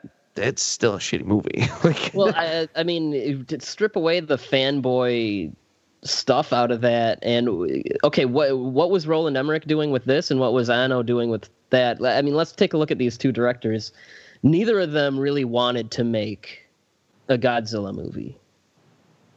So they just made the movie they wanted to make with the Godzilla title. I mean, Anno, it's not that he didn't like Godzilla, but he's more into Ultraman and the hero stuff. And Shinji Higuchi had to beg him multiple times to make Shin Godzilla, just like Emmerich had to be begged multiple times to do this. And I think both of those guys, if you have to draw a similarity there, were like, I'm not interested in making a Godzilla movie. I'm interested in making a Spielbergian disaster monster movie, or I'm interested in making this call to arms for the Japanese, military and, this slop criticism monster of the Japanese constitution. And I mean, that's what those guys did. They did not make Godzilla movies. They didn't want to. Yeah, because like you heard a lot with Star Wars, people saying like, well, you're a fan and you have certain, I guess, wishes and expectations of where you want the series to go, but you're not allowed to criticize it now because this is the direction they went. And like you just kind of have to accept it. You're not allowed basically to criticize the movie for what you wish it was. And like I have to say, JFK like in that shot. Yeah, I have to say that's kind of bullshit because you can't put your hand out and say like, oh, we want Godzilla fans to come give us their money, but then not expect Godzilla fans to give you their honest opinion afterwards. You know what I mean? I mean, the difference is I do think Rian Johnson wanted to make a Star Wars movie where these guys are just, I want to do something else and I'll work around the parameters of Godzilla. But what do you guys think? And Matt, I want to know what you think because you really, it seems like like out of the three of all you guys, it seems like Matt hates this version the most. What do you think in terms of basically like Roland Emmerich? Do you think it's an ego thing where he had to do quote unquote his version of Godzilla? I mean, like Byrd kind of alluded to, he's on record as stating like they didn't want to make the movie, and when you have that sort of like they don't, first of all, they couldn't make it through the series or really give any respect to the series at all. And when you have that kind of mentality going in, then you just kind of shit on the character and just do what you want. I don't know if that's his ego or if that's just, hey, I don't like this one thing, you're making me do it. Okay, I'm going to do it, but I'm going to do it exactly my way and not pay any homage to the original series at all. Like, that's kind of the problem with this movie. And also getting back to the whole Star Wars thing, I always feel like just because you subvert something doesn't mean that's a good or bad thing. It's just a thing. Like, you subverted. Okay. Like, what the hell? That's not a quality of being good or bad. It's just, okay, you subverted somebody's expectations. And yeah, I do absolutely hate this rendition of Godzilla. And one thing that bothers me sort of about fan bases sometimes is if you look at Godzilla 2014, there was a contingent of fans, a very vocal contingent, that were like, oh, Godzilla shouldn't have gills, which he has in the 2014 movie. Well, guess what? Toho made Shin Godzilla, where he like bleeds out of his gills at one point in the movie. So like no one had a problem with that. And Tom and Byrd are right on the money. Like, if Toho made this movie, there would be a large group of people that probably would like it because Toho did it. Yeah, it's one of those things where, I mean, with the stuff with the gills, I mean, it was some of the exact same people, like down to the individual who wavered on that when Shin Godzilla came out. And Shin Godzilla also, to draw more like parallels to The Last Jedi, a lot of its defenders were in it subverted this, it broke this ground, and I mean, okay, that's, like Matt said, that's just a thing. It's not a good or a bad. It's just a thing, and there needs to be more than just brownie points for it. Right. I guess it'll take time until we get further down the line to see if those arguments will shift to what the general kind of argument of the people who like this movie has shifted to, which is, well, people will tell you, as long as you don't consider it a Godzilla film, it's a good monster movie. Again, I still go back to I don't agree with that. Yeah. My main point. Well, I still go back to my main point of, with him not being good or bad, all of this stuff here is just boring. And this is just boring, and it's been going on for like what, 3-4 hours already. And we have an hour left somehow. I don't. Yeah, but like, going back to the whole thing. I wonder. I was just gonna say, I wonder if that's like in the future, if people go, "Oh, Shin Godzilla," as long as you don't consider it's a Godzilla movie, it's I don't know if that'll happen with Star Wars, with The Last Jedi, but I almost wonder if, because if Abrams ends up making something more conventional, and even if Rian Johnson ends up, with his trilogy making like more conventionally Star Wars movies, if people are like, oh, if you just consider The Last Jedi sort of this one-off, it's much more enjoyable. I wonder if, and it'll take time before we see whether or not that happens. We're in a little bit of a lull. Say something, here. But I cut him off. I'm sorry. Oh no, I was just gonna kind of come back to like that thing. Kind of lost my train of thought a little bit, but it, like, I think a lot of the criticism, it just, like, I don't mean to just bring up Star Wars just so we can sit around and talk for Star Wars for 20 minutes, but so much of what I heard of criticisms of people who even like The Last Jedi, but their nitpicks, it was more kind of the nitpicks I had with this movie, like where you were saying, Joe, like, this stuff here is boring. Like, I feel like so much of The Last Jedi's problems, even from people who immediately like it, and this movie's problems, it's like that first draft of the script, like, generally with these big movies, you work on them up until the last second. Like, Last Jedi was in the can for 3 months before, like, there was no fine tuning because there was no test audiences. And I feel like both movies, it's just such a weird mirror kind of image because both movies have this problem where there's a lot of bloat and a lot of unnecessary character stuff. And like generally, like with these movies, because you're not even though you know you're making a movie that is going to get people to buy tickets, you know, because they want to see a big monster. Basically, you still have to make a movie, so you write all these extra characters and stuff. But that's all the shit that gets cut out during the test screening process. And the test screening process isn't always like super evil in terms of like dumb people, you know, they pick dumb people off the street from a mall and they tell you if your movie sucks or not. Like, yeah, that does suck when that happens. But sometimes just for the filmmakers themselves can sit in the audience and feel, because it's one thing like when you're sitting on your editing bay and you're on a little thing, it's another thing to sit in a big theater with a bunch of people. You can feel the characters that are not important anymore, that you can slice out and give the film a better pace. And you gotta do tests. You know, you really do. I mean yeah, even if you're not gonna even if you know like a test audience is like, oh, we hated the ending, you're like, well, fuck that's the ending of the movie, right. You know, like you could buff out the middle and stuff, you know, like you said, you sit there and you get the feel for, God, if you were watching this movie with an audience, all of this stuff here, you'd be like, man, the audience just like died in the, you know, after that second little attack. Well, the first big attack, but the second attack, the audience just went into a damn coma because I'm talking more because I'm struggling to stay awake right now, guys. Like, this is awful. Well, now that we are in a little bit of a lull, we talked about how exciting the marketing was, but should we talk about why it was also what doomed this movie before it was even released? Not just the movie, but entire, like, it ruined a toy making company. Let's talk about, because usually, you know, with these blockbusters, we all know the great fortunes that were made by Kenner off of the Star Wars license, but let's tell that story of this company called Trend Masters. It's really just as clever as the marketing campaign was, when it really ramped up was when they didn't do test screenings, but they were showing it to, you know, people that worked at TriStar, and, you know, they marketing people and executives, and they right there, they were like, ew.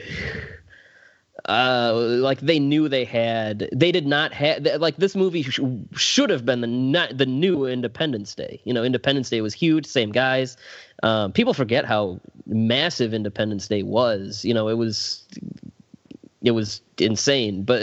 And you know, people at the studio started to see it and they were like, ooh. So, I mean, normally this is where these days, you know, they would probably just kind of back off the marketing a little more and kind of just ease it into theaters. But in 1998, with a movie this big, developing a reputation at the studio for being a stinker, their solution was to pour an additional $50 million or so into the marketing. So at this point, it has gone way beyond the budget that Jan de Bont wanted for his movie, which he's still to this day. Is he alive? I don't know. If he is alive, he's still upset about it. I know that he even wrote like an article about, it was called like the $100 million mistake, I think it was. But yeah, I mean, at this point, it had exceeded the budget that they said no to for that original version. Yeah. And you know, part of that was all these tie-ins. You know, you had Taco Bell, KFC. I mean, clothes. I mean, all kinds of merchandise. Included in that was the action figure line, which was done by Trendmasters, who had held the Godzilla license for a few years at that point. But they were like a smaller company, right? Yeah, and they did, you know, some other stuff. Toys from the Heisei Godzilla movies. Yeah. They put out some Gamera stuff. Yeah, they put out some Gamera stuff. They put out some Tarzan stuff. I think they had Polly Pocket and what was the boy version? There was a cartoon. Mighty Max. Was it Mighty Max? I don't know. But they had a few lines, not G.I. Joe or Transformers level, but they had some successful lines. And but yeah, they had the Godzilla license, so naturally they picked up the license for this movie. And the thing was, I mean, I don't know if you guys remember when every movie that came out had toys, but I mean, it was months before the movie you could go into Toys R Us, wherever, and buy toys. Like the Mummy with Brendan Fraser, a lot of people don't remember. There was a toy line for that. Yeah. But like I remember Lost World, Jurassic Park. I had some of those toys like a couple months before the movie came out. Starship Troopers had toys. Right, yeah. But part of this whole hide the monster marketing thing mandated that they couldn't sell any toys of Godzilla until after the movie had come out. Right. And they could only sell toys of the human characters, and that was like a month before the movie came out. So you're thinking, big action figure line on the par of, movie lines like Jurassic Park or, the Star Wars special editions, but you couldn't buy them until after the movie came out. And so after the movie came out, nobody wanted the toys. Yeah, because the movie wasn't hot anymore. The movie kind of right, and so to back up what you said, Byrd. I looked at the box office. Independence Day worldwide grossed like 817 million. This movie did that's a lot for today. Back in '94, or whenever Independence Day came out, that is a fortune. And this movie grossed like 370 something, some change worldwide, which it was actually a lot of money. Yeah, and that's why this film is really regarded as a hit, which I guess technically it was, but in terms of profitability, it wasn't what they were expected.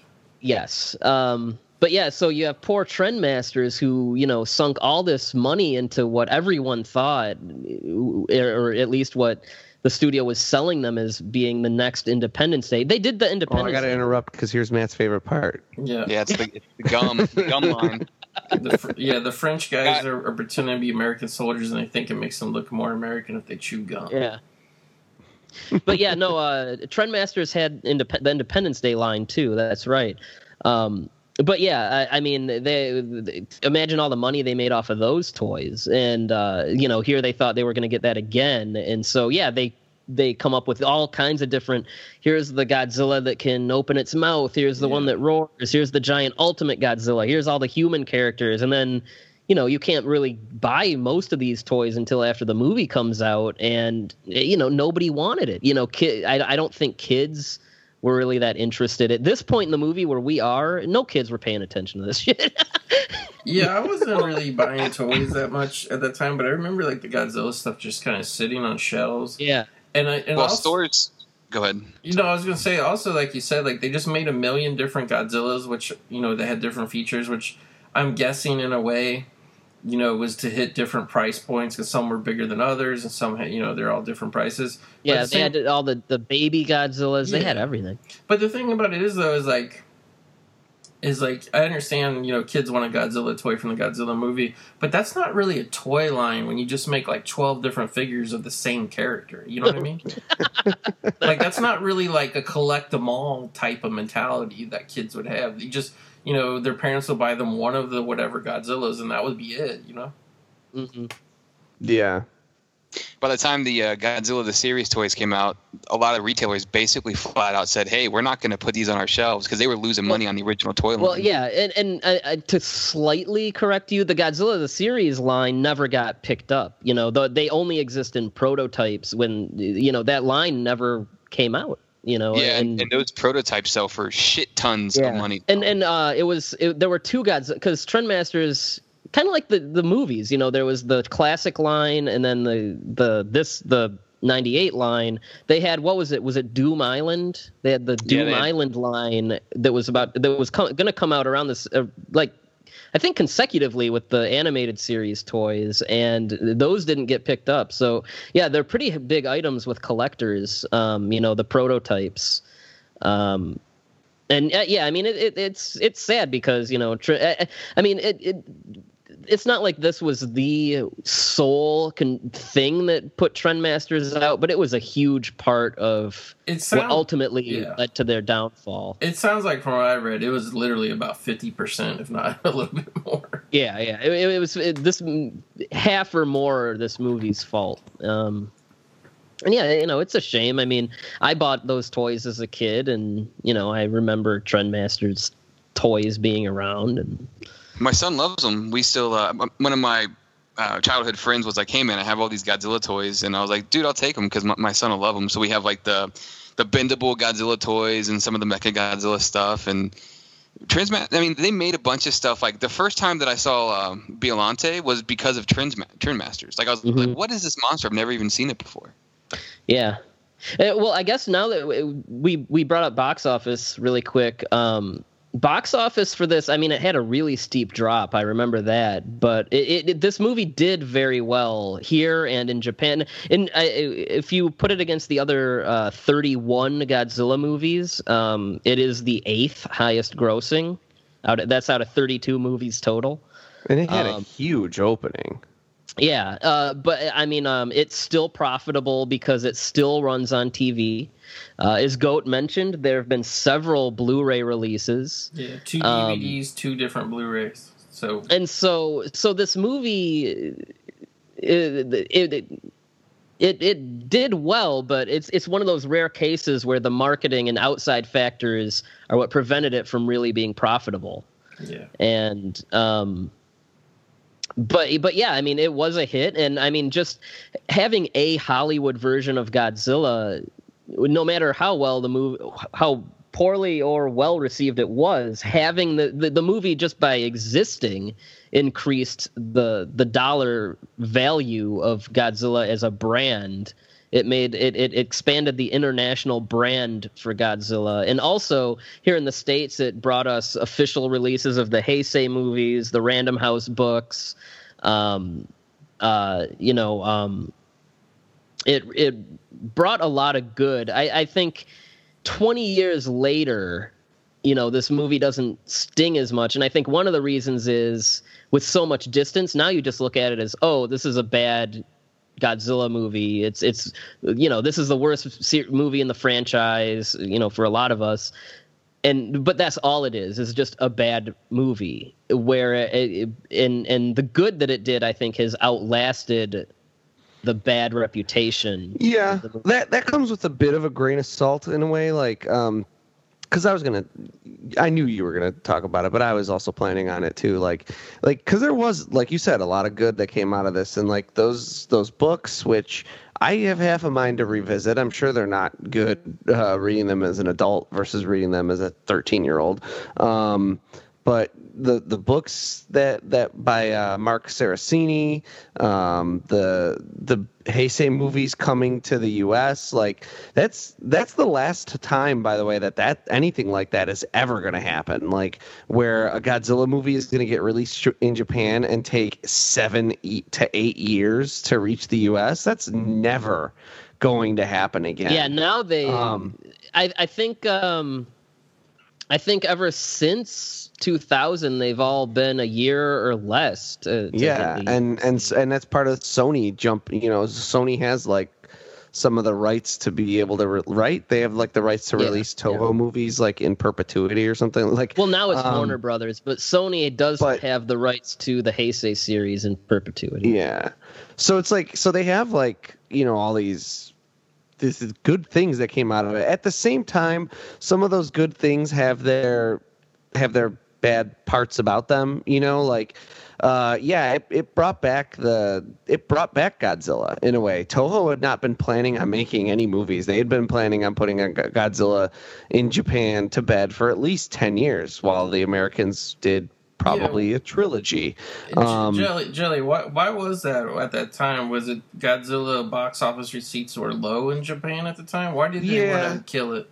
Yeah, it's kind of, this is kind of happens with every time Toho revives Godzilla, is they have their first movie and they give it the proper amount of time to be made. They let it be written and scripted and pre-production, and then the production process is still pretty quick because that's how the Japan film industry works. But like, they give that first movie a decent amount of time to be kind of fine-tuned and scripted. And then they're like, oh my God, look at the box office receipts on this. They're through the roof. Let's do another one. Let's do another one. Let's do another one. And it's funny because in a way it's almost like old Hollywood, where like sequels just constantly had diminishing returns. That's what ends up happening with the Toho Godzilla series ultimately, is they can't ever maintain. They always start out with like a really serious tone too, and they can't ever maintain that tone, and they can't ever maintain the box office receipts, and eventually Toho goes, well, we've reached a point where we're like, we barely may have made any money on the last one. Let's just call it quits for a while and come back in 10 years and people will care again. But so yeah, they were like, "Oh, we're just gonna put Godzilla to bed for like 10 years at least." And when this movie came out, and everyone was like, "What the hell have you done?" Toho like rushed a new Godzilla movie into production, and I like make that. up for it, right? Yeah, and well, that was also always part of their contract with Sony. Was they reserved the right to, if it's not so much. It's a little different from what they have with Legendary. With Legendary, they can't do a live action movie until their contract is up. But with Sony, they maintained the right to do whatever they wanted in Japan, even if Sony were still making the movies. So right, and it wasn't just because this movie was so poorly received. It was also to capitalize on the popularity of the character, right? So right. So they rushed something into production, and I happen to like that movie, and I know Byrd does, and I know Matt doesn't. But wait, is that the movie that they released here called Godzilla 2000? Yes. Yeah. And that was great. And what was really awesome about that is that's also probably the last time ever a Japanese Godzilla movie will get a wide release in America. You could go into any general cinemas at 2 p.m. on a Tuesday and see that movie. Yeah, Shin Godzilla got a decent release over here, but you had to go at like 7 p.m. on Friday night, or Thursday night rather, and it wasn't showing at any other time. Yeah, it wasn't like a full release. It was like a targeted certain times type thing. Yeah, that's another thing. I mean, we never would have gotten that. Good stuff that came out of this, right? But like the Millennium series was all really rushed, and it wasn't like this great thing, and so there were good things that came out of it, but like, and yeah, we're in a new era right now, right, where we're getting like the Monsterverse, and Toho is possibly willing to do things with the character that they've never really. This is some shit CGI, by the way. Target destroyed as he floats through the camera. But like, it's odd that you would have like such a large mass object like a Godzilla. Like in a close-up shot like that, like, you know what I'm saying? Yeah. Just floating towards the camera. But I dare, and because I just did it, I dare any of you to hit the little display button on your remote and see how much movie there is. Oh, there's like 40 minutes. Yeah, 40 fucking minutes. This is so all those kind of good things, right, have their kind of negative side to it, and then also like this movie really did this, and Godzilla 2000, right? Because Godzilla 2000 got its wide release, but made like $85 at the box office, and I'm sure like that's all just from me, Matt, and Byrd.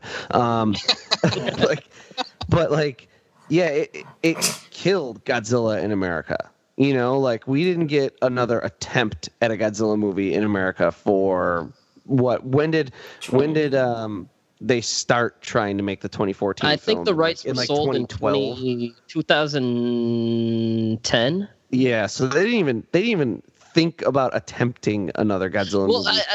I want to talk about that for a minute because honestly, after this movie, I did not think we would ever get another Hollywood. I never did either. That's what I was telling you guys earlier. Part of like what soured me on this movie, and I'm not even that big of a fan of the newer Godzilla movie, but what soured me was I was like, you make this fake Godzilla and then people don't like it, obviously, and that's all we're ever going to get for our entire lifetime. Like, I literally thought, even though this movie came out when I was 20 years old, I didn't think I would literally live to see another American Godzilla movie, No, yeah. I did not think it was gonna happen. This movie gave Godzilla fans like PTSD, where like Right. because of all the stuff Emmerich and Devlin said, all the condescending stuff they said about the originals. Now there's this stigma of you can't direct this.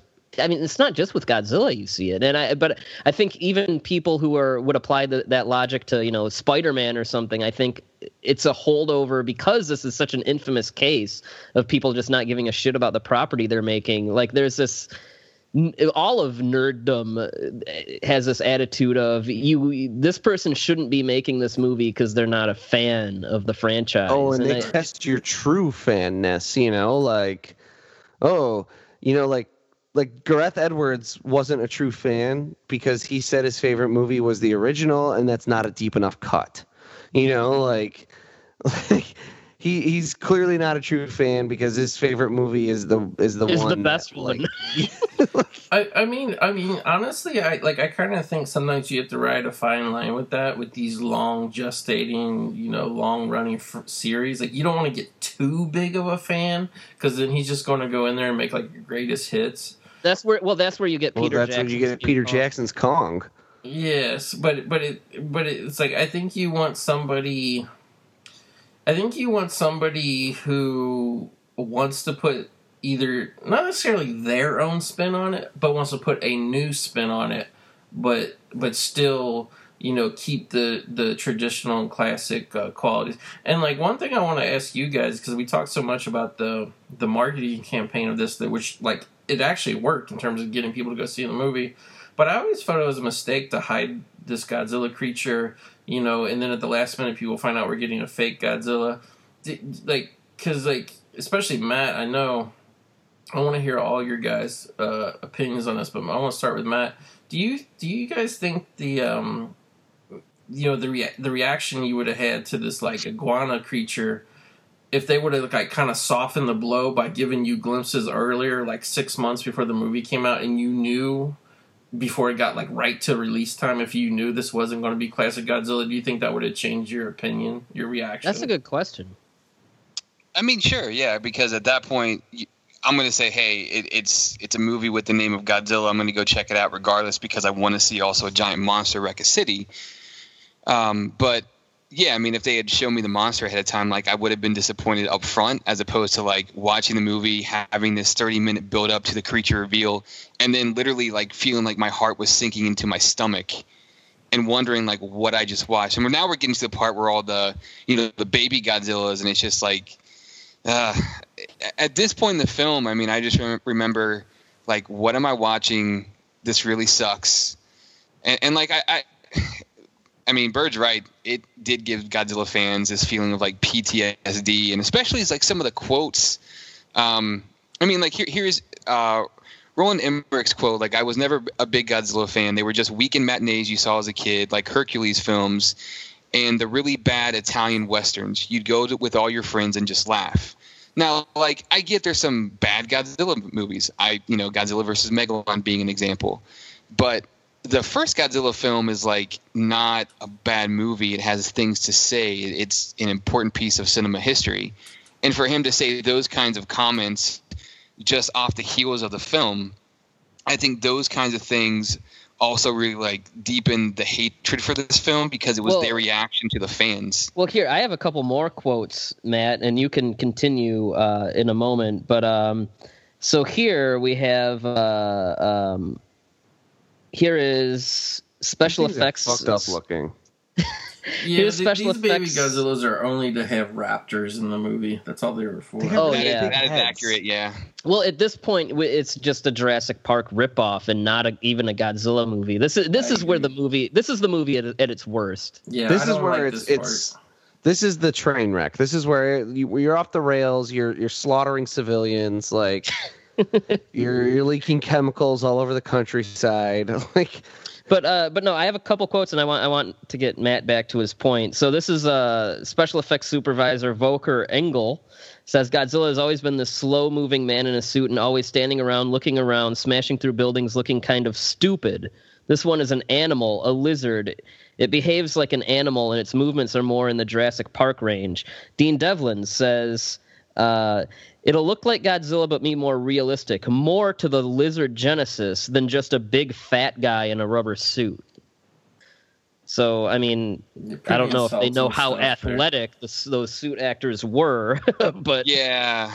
I mean, I have the exact quote from Sasimo we talked about earlier. He just said, literally, "It's not Godzilla. It doesn't have a spirit," and I think that's the most you can really say about this film if you're watching it as a fan. Like, to me, it lacks everything that Godzilla would have. And yeah, if we would have seen it earlier in the campaign, like, I think that probably would have drove people away to even watch it, to be honest with you, because I mean, to me, this design isn't even recognizable as Godzilla, and I think that's a big part of it for me. And I think that's a big part of it, possibly why some of those toys didn't sell, because not only was the movie crap, but like those weren't even Godzilla toys really for a lot of people. I agree. That's just so. Byrd, what about you? Would it have softened the blow, and maybe, could you have like gone in with a better, expectation if you would have known what it looked like? It still would have hurt, but it would have hurt in the way that if I walk out in the middle of the street without looking both ways and I get hit by a car I don't see, versus if I see the car coming at me and I still get hit and suffer the same injuries, it's gonna hurt, but at least I would have been like, okay, I'm about to get hit by a car, So it wouldn't make me like the movie anymore, but it would have. I mean, it would have softened the disappointment, but I don't think the disappointment for anyone would have been less severe. It just would have been more like, I know I'm about to watch something I'm going to hate, rather than I think I'm going to watch something I love and I'm going to hate it. Yeah. Jelly, what about you? What do you think? Here's where I guess I'll finally elaborate on my point of this movie literally ruining my entire life. It's tough because maybe it would have softened the blow, and when I say it ruined my life, what I mean is this movie for me, it marks the end of like my childhood and my innocence. Like, never ever again since this movie has come out have I been just pure unbridled excited about anything. And even when that doesn't necessarily come with cynicism, when it just comes with like, knowing the potential bad things that could happen, like I have never, ever in my life ever again been just pure flat out excited about something with no reservations and no cynicism and no holdback on it. This was the last time that I ever experienced that. And so, it kind of ruined my life in that way. Like I never got to feel that way ever again about anything. And if I had known that we were just going to get some iguana in a Jurassic Park ripoff that had Godzilla's name slapped on it before, would I maybe have had something else down the line that crushed my soul in that way and destroyed my childhood and ruined my innocence and my naivete? Maybe, right? I mean, obviously everyone has that experience at some point. I think like for a lot of people our age or maybe even like a little bit older than us, for them, they say it's Batman Forever. That's a good one. But like, yeah, for me, it's this movie. This is the movie that kind of made me be like, oh wait, a movie that I am looking forward to and think will be good can actually suck and be bad. And yeah, it's a bummer. Yeah, I really felt duped, both in terms of the appearance of the creature, and then that he didn't do anything like Godzilla, I wasn't even like that, like whatever, I had basically seen a handful of Godzilla films up to that point on TV. And I think actually the one I saw the most was over the years on TV. I saw it is the original, but that like weird recut of the original. Oh, with, like, the King of the Monsters, yeah. With Raymond Byrd. Raymond Byrd. That's right, Raymond Byrd. Like I always saw that version as a kid. That first of all, the CGI of the babies a minute ago was some of the worst. And call them what they are. They're the Raptors, the Kmart Raptors. and secondly, yeah, we are in full blown mockbuster. This is like the Asylum. Roland Emmerich. This is the most like you could turn this into like take a little extra B-roll footage and turn this whole Madison. By the way, for people who are just not really understand what's going on in the movie, Godzilla laid like about 4,000 eggs. which the shot, it was a great miniature, but when they show the shot of Madison Square Garden where the Knicks play, when they show it full of the eggs, like, and they're huge eggs, they're probably probably by about 6 feet by 5 feet wide, and I'm just they're taller than 6 feet. Yeah, how did Godzilla have that many eggs? Because I mean, an egg doesn't grow. Like, you lay an egg, the egg is always the same size. So he had all those eggs in his body, and he is huge in this movie. But he wasn't huge enough to have 4,000 eggs in there. You know what I mean?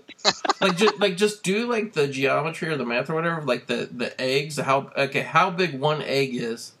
At the most, he probably could have carried 20 or 30. At the most, probably 20 or 30 eggs in his body. But he laid 4,000 eggs. So look at those things; they're like floating. Yeah, they're like floating. This is like Asylum Sci-Fi Channel. So Tom's childhood and math has all been ruined by this movie. You could recut this into like you guys said. This would be like Camp Cretaceous, like yeah. Carnosaur. Yeah, this is full blown mockbuster, Jurassic Park mockbuster. The score is even. Yeah. Oh yeah. Well, even the action, a lot of the stuff is kind of similar to what the Raptors did in the first Jurassic Park. Oh yeah. Yeah. Well, really, the second Jurassic Park too, because they had a kind of goofy sequence with the Raptors in Jurassic Park or Lost World or whatever it was. Yeah. But to me, for wait, they're gonna eat popcorn. This is they eat popcorn. As an isolated gag, that wouldn't be the worst, right? Like, but that's just like.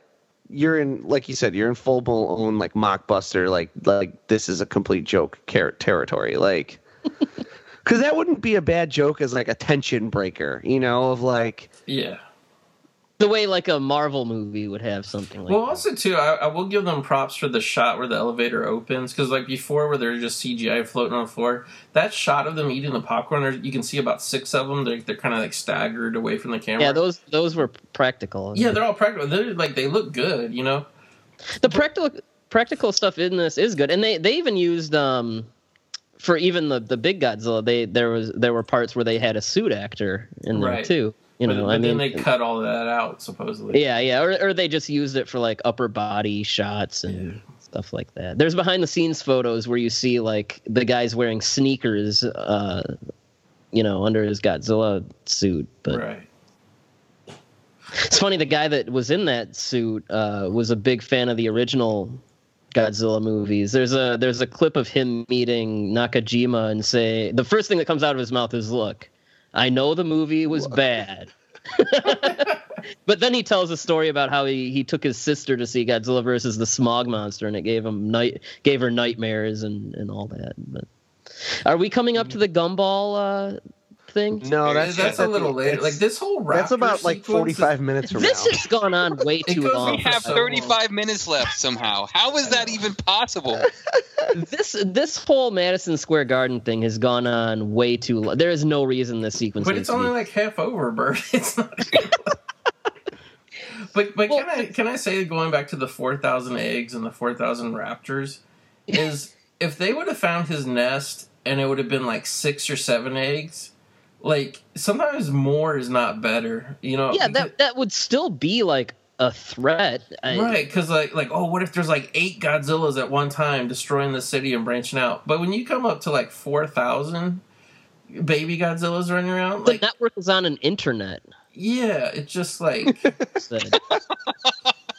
I don't know. It's like it it becomes cartoonish, I guess. Like your mind can't wrap around the damage and the carnage that 4,000 babies. Because then they're like, each one of these babies is born pregnant, and so you're like, so the second time this animal breeds, it starves itself to death. Do you guys like that the control room at Madison Square Garden has Independence Day toys all over it? Actually, I really liked that. That was like the one thing I liked about this scene, for real.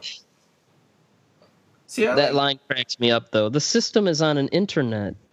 Well, it actually says intranet, so it's like an internal. That's even more primitive. Right. Yeah. I don't know. Talk about full Jurassic Park. There's no Rangers game on. What the? Yeah, like the guy who's like in like the building next to a rainy window. This is so Samuel L. Jackson in Jurassic Park right here. So since we're still in the middle of this raptor crap, Goat, are you familiar with what the Jan de Bont Godzilla was going to be? Yeah, like I've had it on the tip of my tongue. We're just waiting for a good time to ask you guys. I want to know.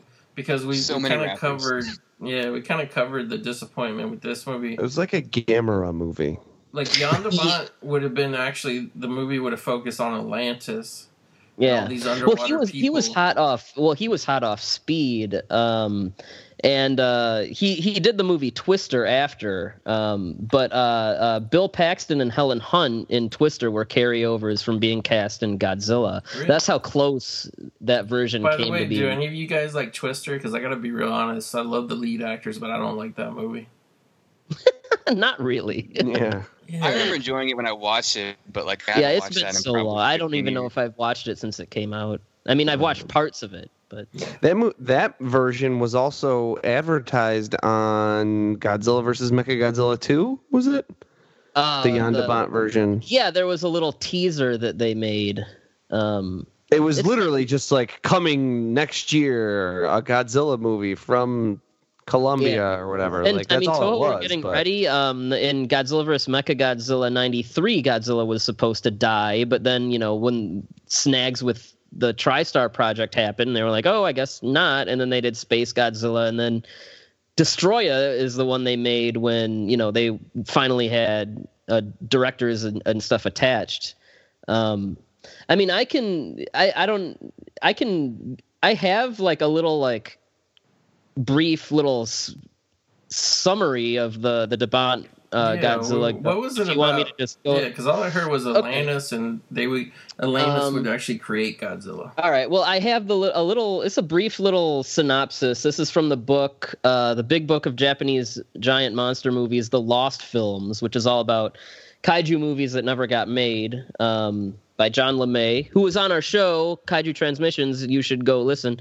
But I'm going to read. This is like a very bare bones plot description. And this is a good time to read it because there ain't shit going on in this movie right now. Yeah, they're just doing a 20-minute news report from the broadcast booth in Madison Square Garden about how there's baby Godzillas everywhere. And meanwhile, as they're doing the report, baby Godzillas are tiptoeing down the hallway looking for them. Yeah. Well, they're tiptoeing down the air above the hallway. Yeah. So Jan de Bont's they're hover raptors.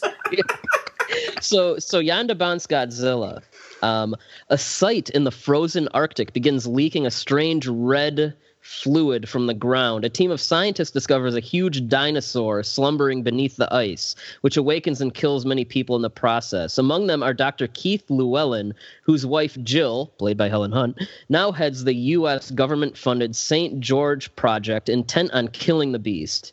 Aaron Vogt, played by Bill Paxton, an expert on dragon myths, is brought in to assist and deducts that Godzilla is a bioengineered life form meant to protect the Earth. And he is not the only monster present. An alien probe has crashed into Lake Apopka in Utah and begins mutating various creatures into a doomsday beast, the Griffin. So this is a creature kind of like John Carpenter's The Thing. It comes to Earth and assembles different creatures to make its own body. Meanwhile, Godzilla is knocked unconscious by the red fluid in San Francisco Bay and airlifted to the St. George base in New England. Vogt travels to Utah, where Nelson Fleer takes him cave diving in Lake Apopka. The duo discover and awaken the Griffin, which surfaces and destroys a small town. Godzilla escapes New England, and both monsters are predicted to meet in New York. Jill panics as her daughter Tina is in New York and goes to rescue her as Godzilla and the Griffin arrive to do battle. Godzilla has a restraining device on his neck, preventing him from firing his atomic ray, which Aaron and Fleer must remove. Godzilla, now able to fire his ray, gains the upper hand in the battle and kills the Griffin. Realizing Godzilla's true purpose, Jill forgives the monster and stops the military from killing him, and Godzilla slips back into the sea. And then a few other little tidbits I can add, like here you go, Byrd. Here comes the bubble gum. Oh yeah. Here's the gumballs that stop the big fast dinosaurs. Matthew Broderick, he smashes giant gumball machines. And then the baby raptors slip and slide everywhere. Did you see that one jump? Yeah, he and then he sits and stares at them. Yeah, I have real quick a criticism when I was watching the end of this last night. I got so pissed off at Matthew Broderick in particular because everybody else is running kind of for their lives, and he lollygags so much, and they almost got ate like 30 times, and he always lollygags and looked like, why? Just run. You know there's 4,000 raptors everywhere.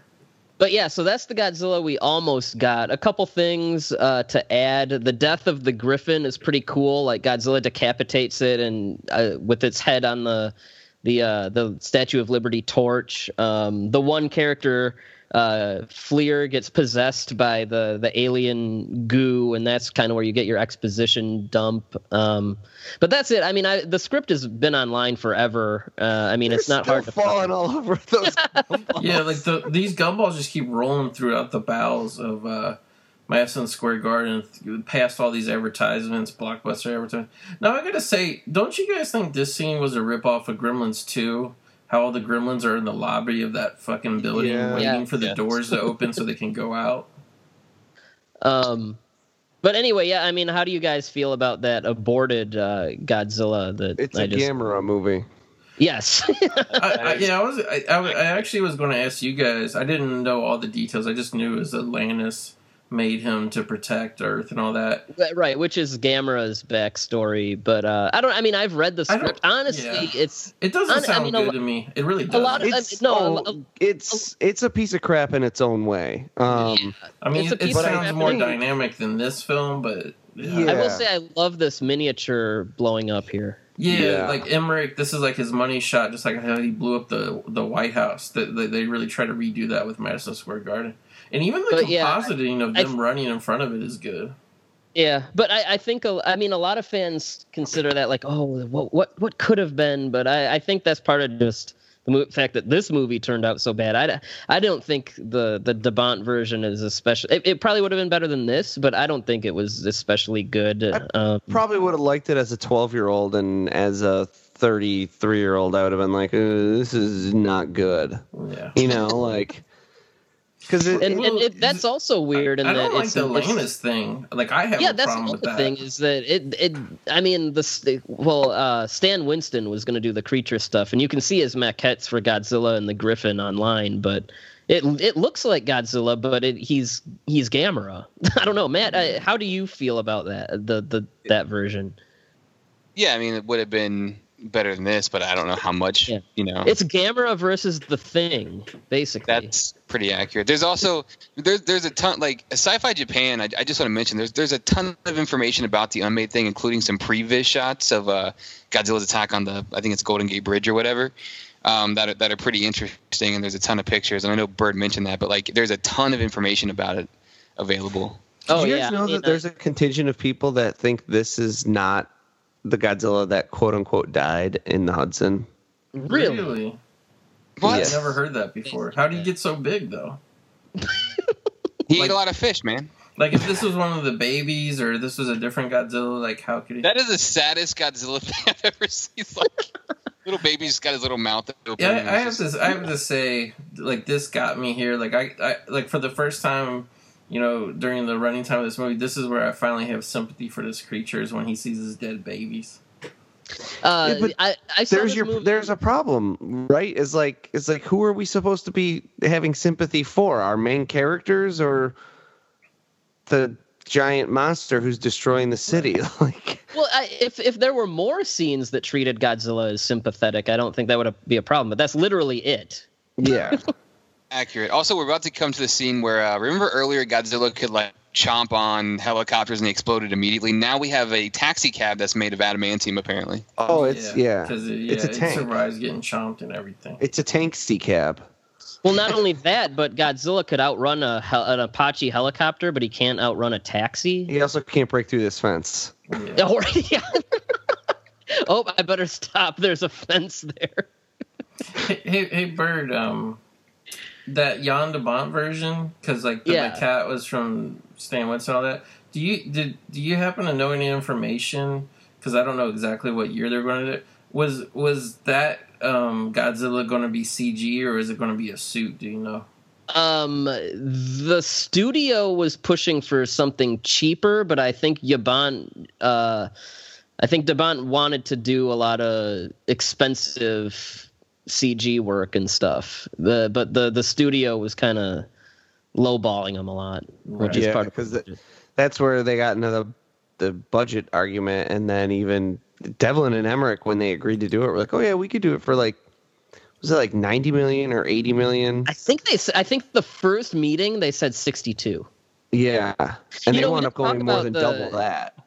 We didn't talk about they only got into these talks because they didn't have their asteroid movie got canned because there were already two coming out in 98. Yeah. But yeah, when they were like, yeah, we'll do Godzilla, and Toho said like, okay, well bring us a design, and they brought the design expecting Toho to be like, no, absolutely not, you're not doing this, and then they could kind of be like, oh well, whatever, we tried. But they showed them the design, and everyone, the legend goes that everyone at Toho, it started with a silence, and then people started like clapping. Yeah. And they were like, what? What's going on? And they were like, well, it's not our Godzilla, but it's got it's got the spirit of Godzilla. Yeah, go for it. And then they were like, okay, I guess we're doing Godzilla now. Well, I gotta say too, like, because I saw the original sketch, which was very good, black and white sketch, and I'm sure they probably had a good maquette or whatever. And Totopoulos wanted to do the blue breath. Yeah. Yeah, there is concept art of the blue breath. Totopoulos, he was a Godzilla fan. Yeah, I mean, I think the design is, and that's kind of why I've come around to this movie, and we'll get into its transformation into Zilla hopefully soon, but I think when you just look at a picture of this or a maquette, I think it's a good monster design.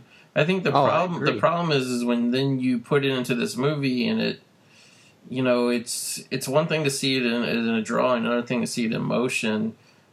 Like, and I do understand they were trying to rip off Jurassic Park as much as possible, but even though it's an iguana, like, you feel like really that they just saw the T-Rex attack in Jurassic Park and were like, oh yeah, let's just make a Godzilla that's like Jurassic Park. You know what I mean? Like, I personally don't feel like it has the spirit of Godzilla. Now, maybe if it moved completely different and it was more upright and dragged its tail, then I could see that, but it's way too Jurassic Some Park-y. of that is remedied in the animated series. Right. Yeah. You know, he's still you know, he's not a tail dragger, but he has more of a Nakajima like movement. You know, he has the breath beam. You know, he doesn't run away from any kind of conflict. He can survive military assault. He fights other monsters. Essentially, the design and the burrowing are really the only things carried over from this. And it's. I mean, we kind of talked about this on Facebook, but I mean that version is essentially the Godzilla that we wanted, and I think they knew that. Well, let me ask you guys this too. I mean, obviously, just the history, Godzilla being a very old franchise, you know, starting, having many films, and also what I think a lot of kind of casual American people don't realize about Godzilla is the budgets are much lower on Japanese movies because the market is smaller, you know. Well, just to interject real quick, here's a scene that is ripped off blatantly in the next film, Godzilla 2000, the Toho movie. Yeah. With the tunnel. With the tunnel. Yeah. Yeah, I actually have Godzilla 2000 on DVD. I don't know, like it's really not my thing. But the vast majority of Godzilla movies that have been made, Godzilla has been a guy in a suitmation. Like, going forward, like making a movie now, whatever. Just you guys being lifelong fans, just go down the line. What do you like? If they were to make another Godzilla movie today, make it really quality, not campy, not whatever, and you guys had the call, what would you do? A suit or the CGI? Oof. I think you go mixture if you can. I mean, like, I think if you can do what Jurassic Park originally did, where you have a solid mixture of using CG when you can, but also having the props and the set pieces and things, assuming you have the time and the budget to do both. That would be my personal preference. Yeah, almost like this movie, like. Yeah. This movie uses a lot of practical effects for a Godzilla movie, especially. Yeah. Goat, your question is kind of one of those weird things of it really depends, like I'm in the camp of not minding CGI Godzilla at all, but if you're gonna do CGI Godzilla, do stuff with him that suit Godzilla can't do. Right. I think this movie actually does a good job of that. Again, credit where it's due for that. I think the 2014 movie does a mostly good job of that. I think they probably could have gotten away with, obviously they could have gotten away with a lot more practical effects because they did none. Zero. But that movie does a good job of like doing things with Godzilla that they could not do with a suit, or could not do effectively with a suit. And you look at a movie like Shin Godzilla, where he is 100% CGI. They did not do a suit or a puppet at all. Yeah. But they made it look just like a puppet, and they made it move just like a puppet. And it's like, why? He didn't move much at all. Yeah, if you're gonna take that tangibility out of it, and that craftsmanship that's always been kind of a part of it, then you need to have a reason for doing so. So it's I'm like in that camp of like, you can in animation you can make Godzilla do anything, and in the anime they just had him stand there. So I'm in that camp of like, I would probably go CGI, but I would really use the CGI for scenes that you couldn't do with Godzilla and that we've always wanted to see done with Godzilla. Just more agile. I think the 2014 movie strikes a really good balance of the heavy and the agile. And yeah, I think you have to go CG to a certain extent. Now, if I'm making this movie just for me, I'm going to go practical and traditional. Now, if I'm making it with the intent that people will see it and that it will make money, I would probably kind of go with what Matt said of a really healthy mixture, a lot of CG, but then close-ups and half-body animatronics and stuff like that.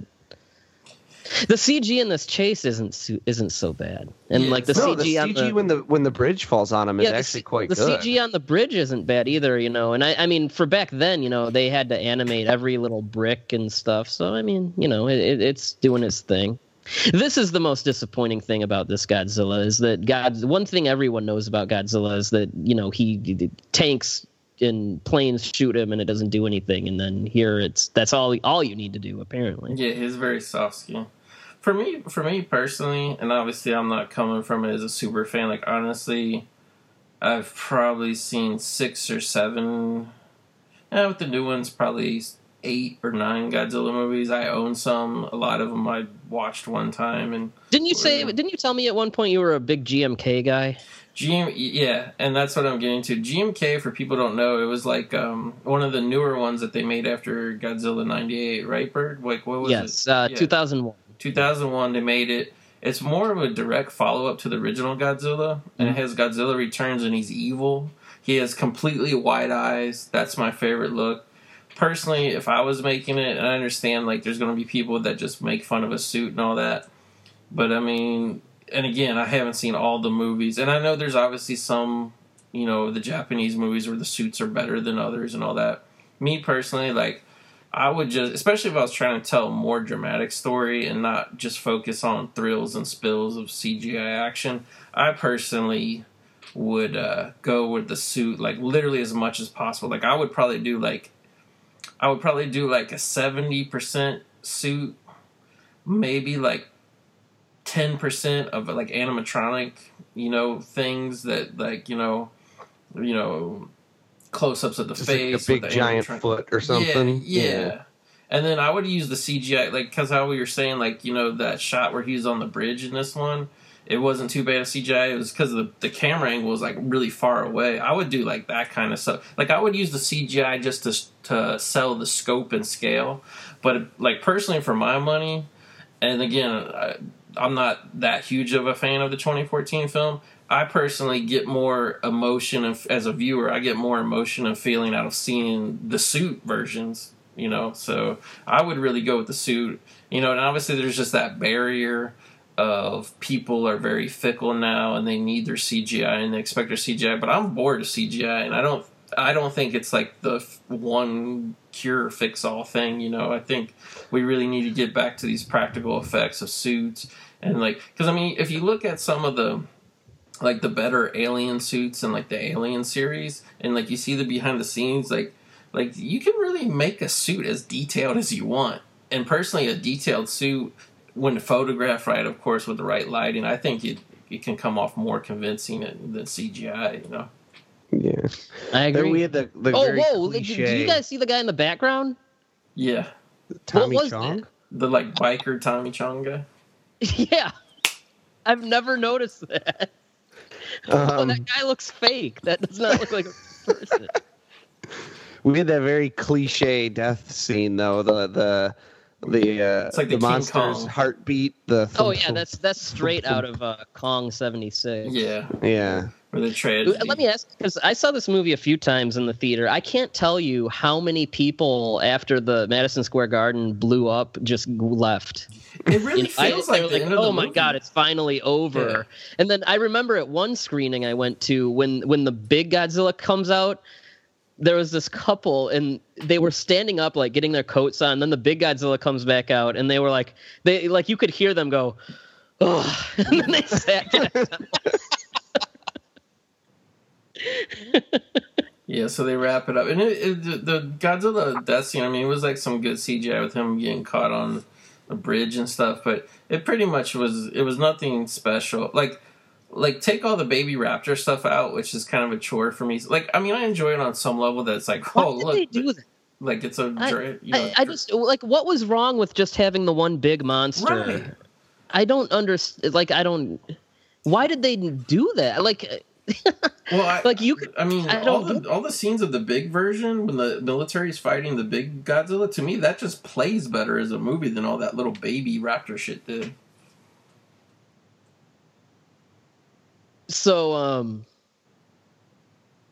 I guess we're about to get to our Puff Daddy song, but this is like the cliche late 80s all the way through the 90s ending to these big blockbusters where everybody stands around at the end while there's the big media hoopla all around them and they crack jokes and stuff,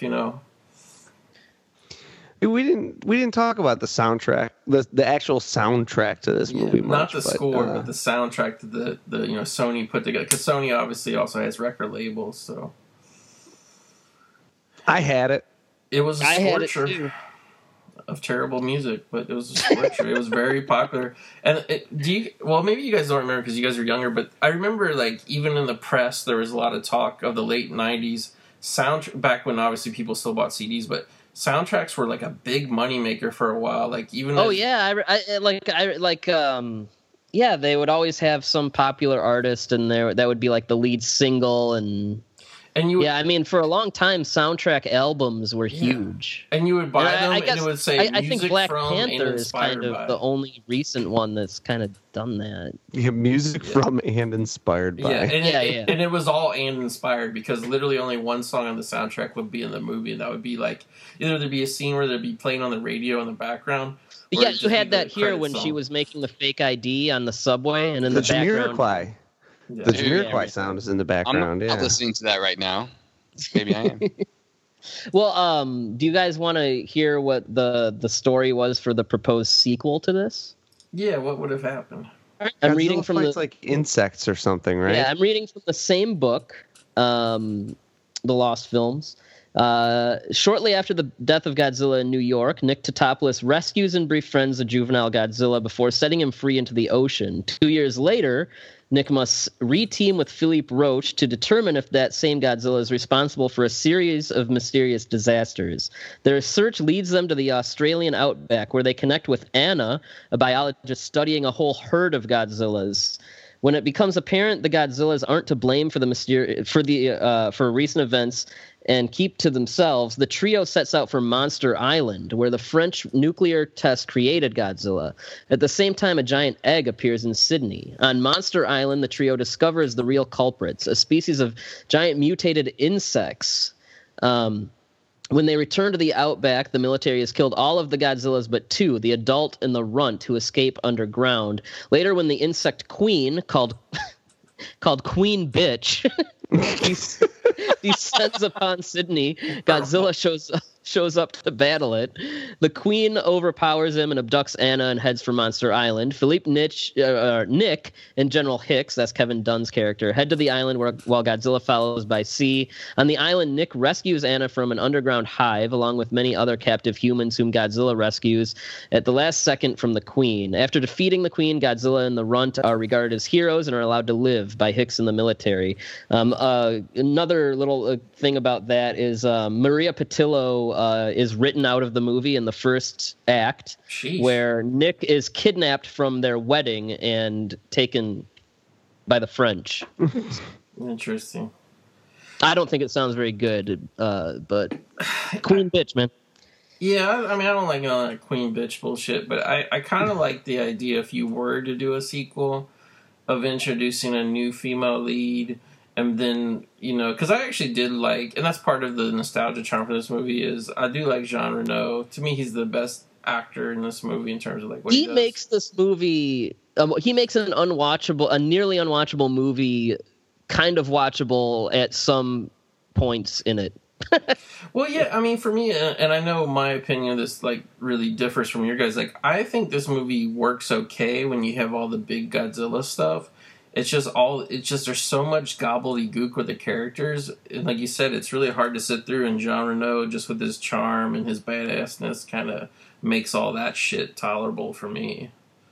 But well, I think that we should take a moment to talk about the real sequel, which was Godzilla the series, which was, in my opinion, probably one of the last great, for my generation anyway, Saturday morning cartoons. And is it like maybe one of the only great like movie tie-in cartoons? Yeah, it really is, and it's one of my favorite Godzilla anythings from the decade of the 90s. And the version of Nick, I mean, a lot of the characters from this are carried over, but they're completely different. They look different, which is probably to get around likeness fees and stuff. But Nick isn't this nerdy little guy. He's more of a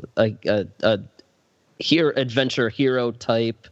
The two scientists from the beginning are in it as kind of comic relief, but they feel like real characters. And Kevin Dunn is one of the only. Kevin Dunn comes back for the voice of Hicks, but he's a much more accepting version of the character. And then I mean, it just gets to what you want from Godzilla. You want to see him fight other monsters, and for a kids show, it's pretty heavy on crazy fake science, but I didn't feel like it talked down to kids the way a lot of cartoons do. And the characters are pretty well drawn, and they progress throughout the show, which is something a lot of kids cartoons don't do. So I really enjoy it. And when it came out on DVD, I got it, and I was expecting like, okay, maybe a little bit of nostalgic enjoyment here and there, but I was surprised that I just ended up binging the show and really enjoying it.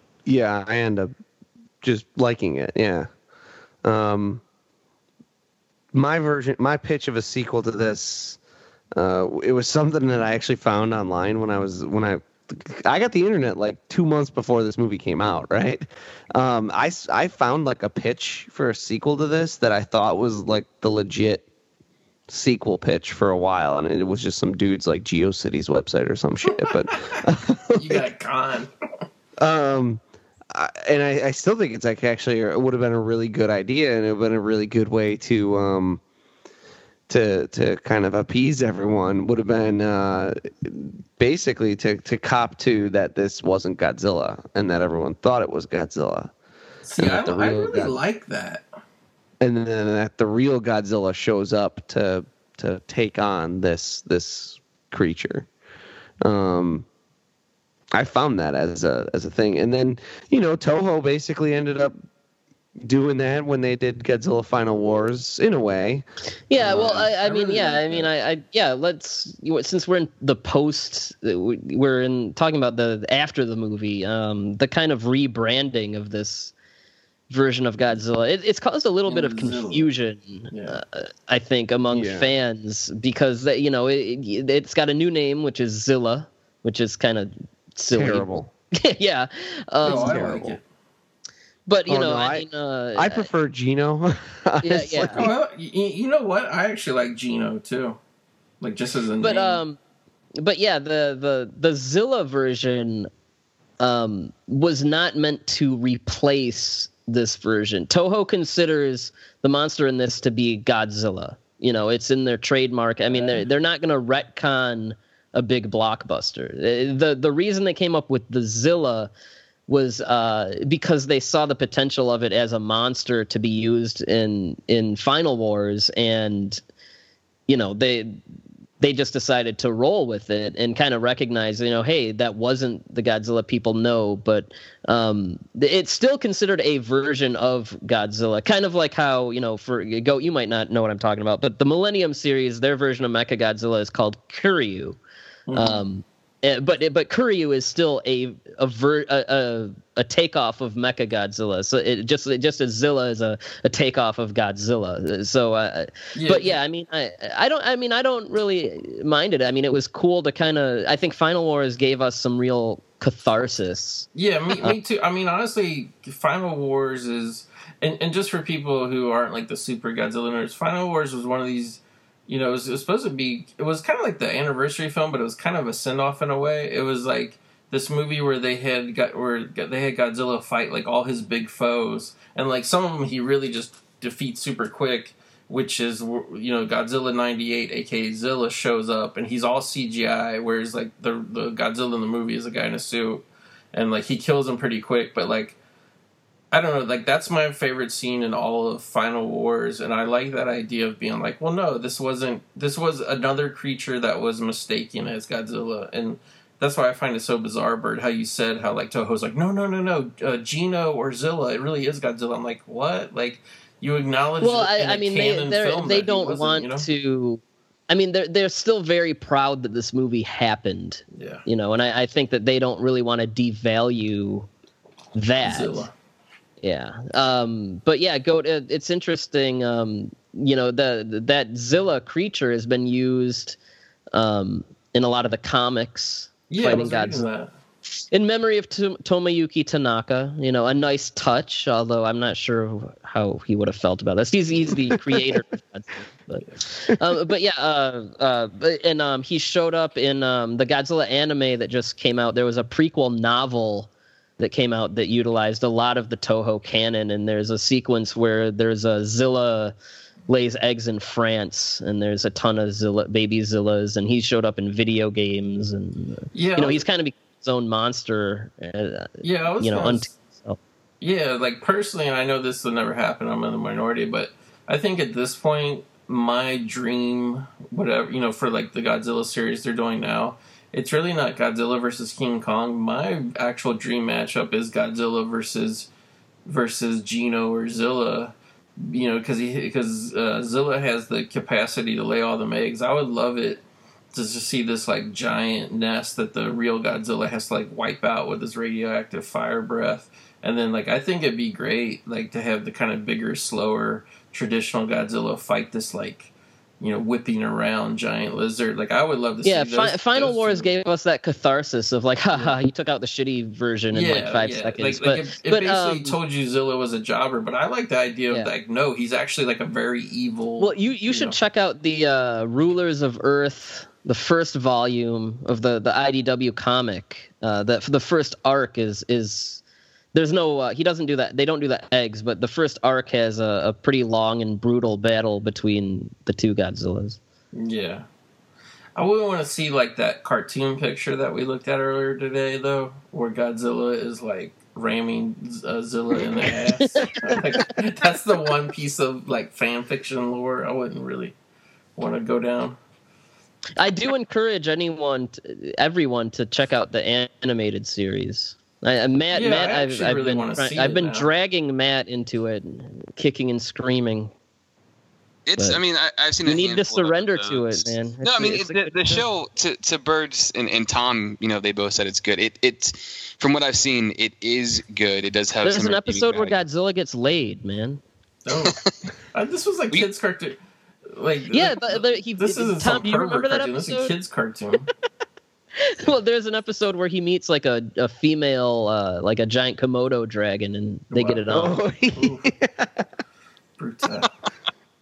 No, yeah, because that was like a big thing for like, you know, kind of PG-13 movies back then, especially Sony, is because you would go a couple years in between the sequels to get a cartoon going to kind of keep the property alive. For they did it with Men in Black, Ghostbusters. It was a big. It was just a big thing with like movies back then, you know. Like I remember there was a Dumb and Dumber cartoon, a Free Willy cartoon.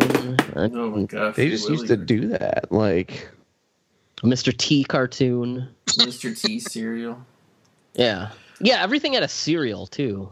Well, like I really feel like we just like really kind of scratched the surface, especially because I got 3 lifelong Godzilla fans there. So I mean, we got to figure out some other Godzilla movie, because I mean, obviously, this we spend a lot of this runtime talking about where this film fit into the overall history of Godzilla. I like to dive a little deeper, you know, somewhere down, and obviously just have all you guys on, you know, for other movies as well. But there are many Godzilla movies that we could come back for. Yeah, and like I'm just, you know, and obviously other giant monster movies as well, but Goat, I'm telling you, get on the King Kong.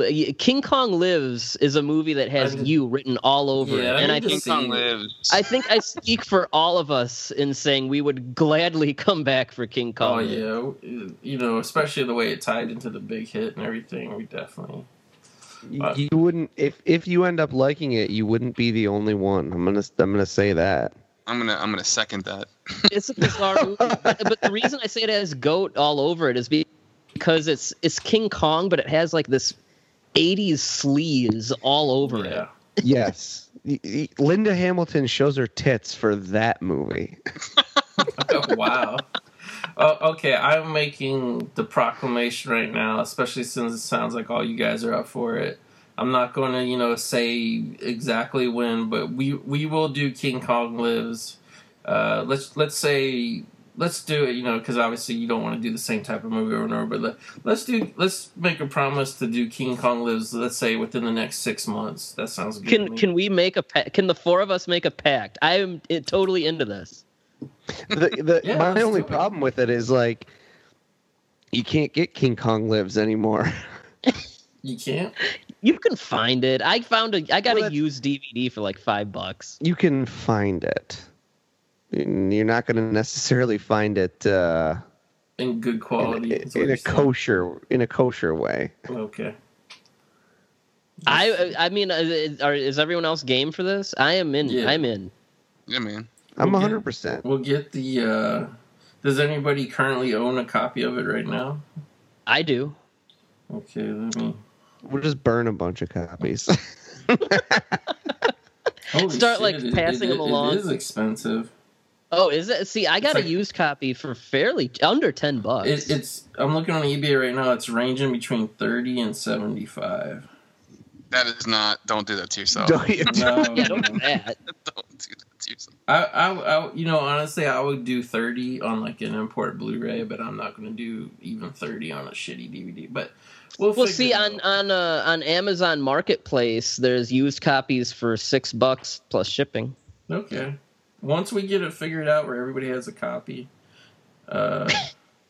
in a good way that will support the economy of King Kong Lives, then we will reconvene, figure it out.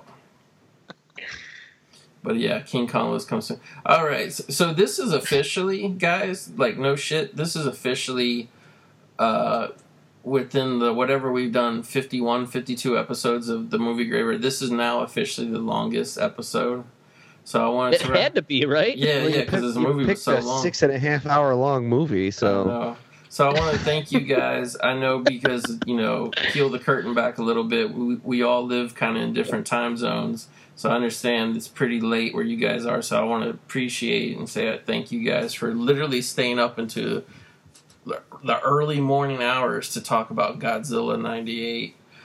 Before we leave, just real quick, what is obviously everybody listen to Kaiju Transmissions, and probably half the people will be listening to this will probably be Kaiju Transmission listeners anyway. But if you stumbled across this and you think this is an interesting topic, like I do, these giant monster movies, listen to Kaiju Transmissions.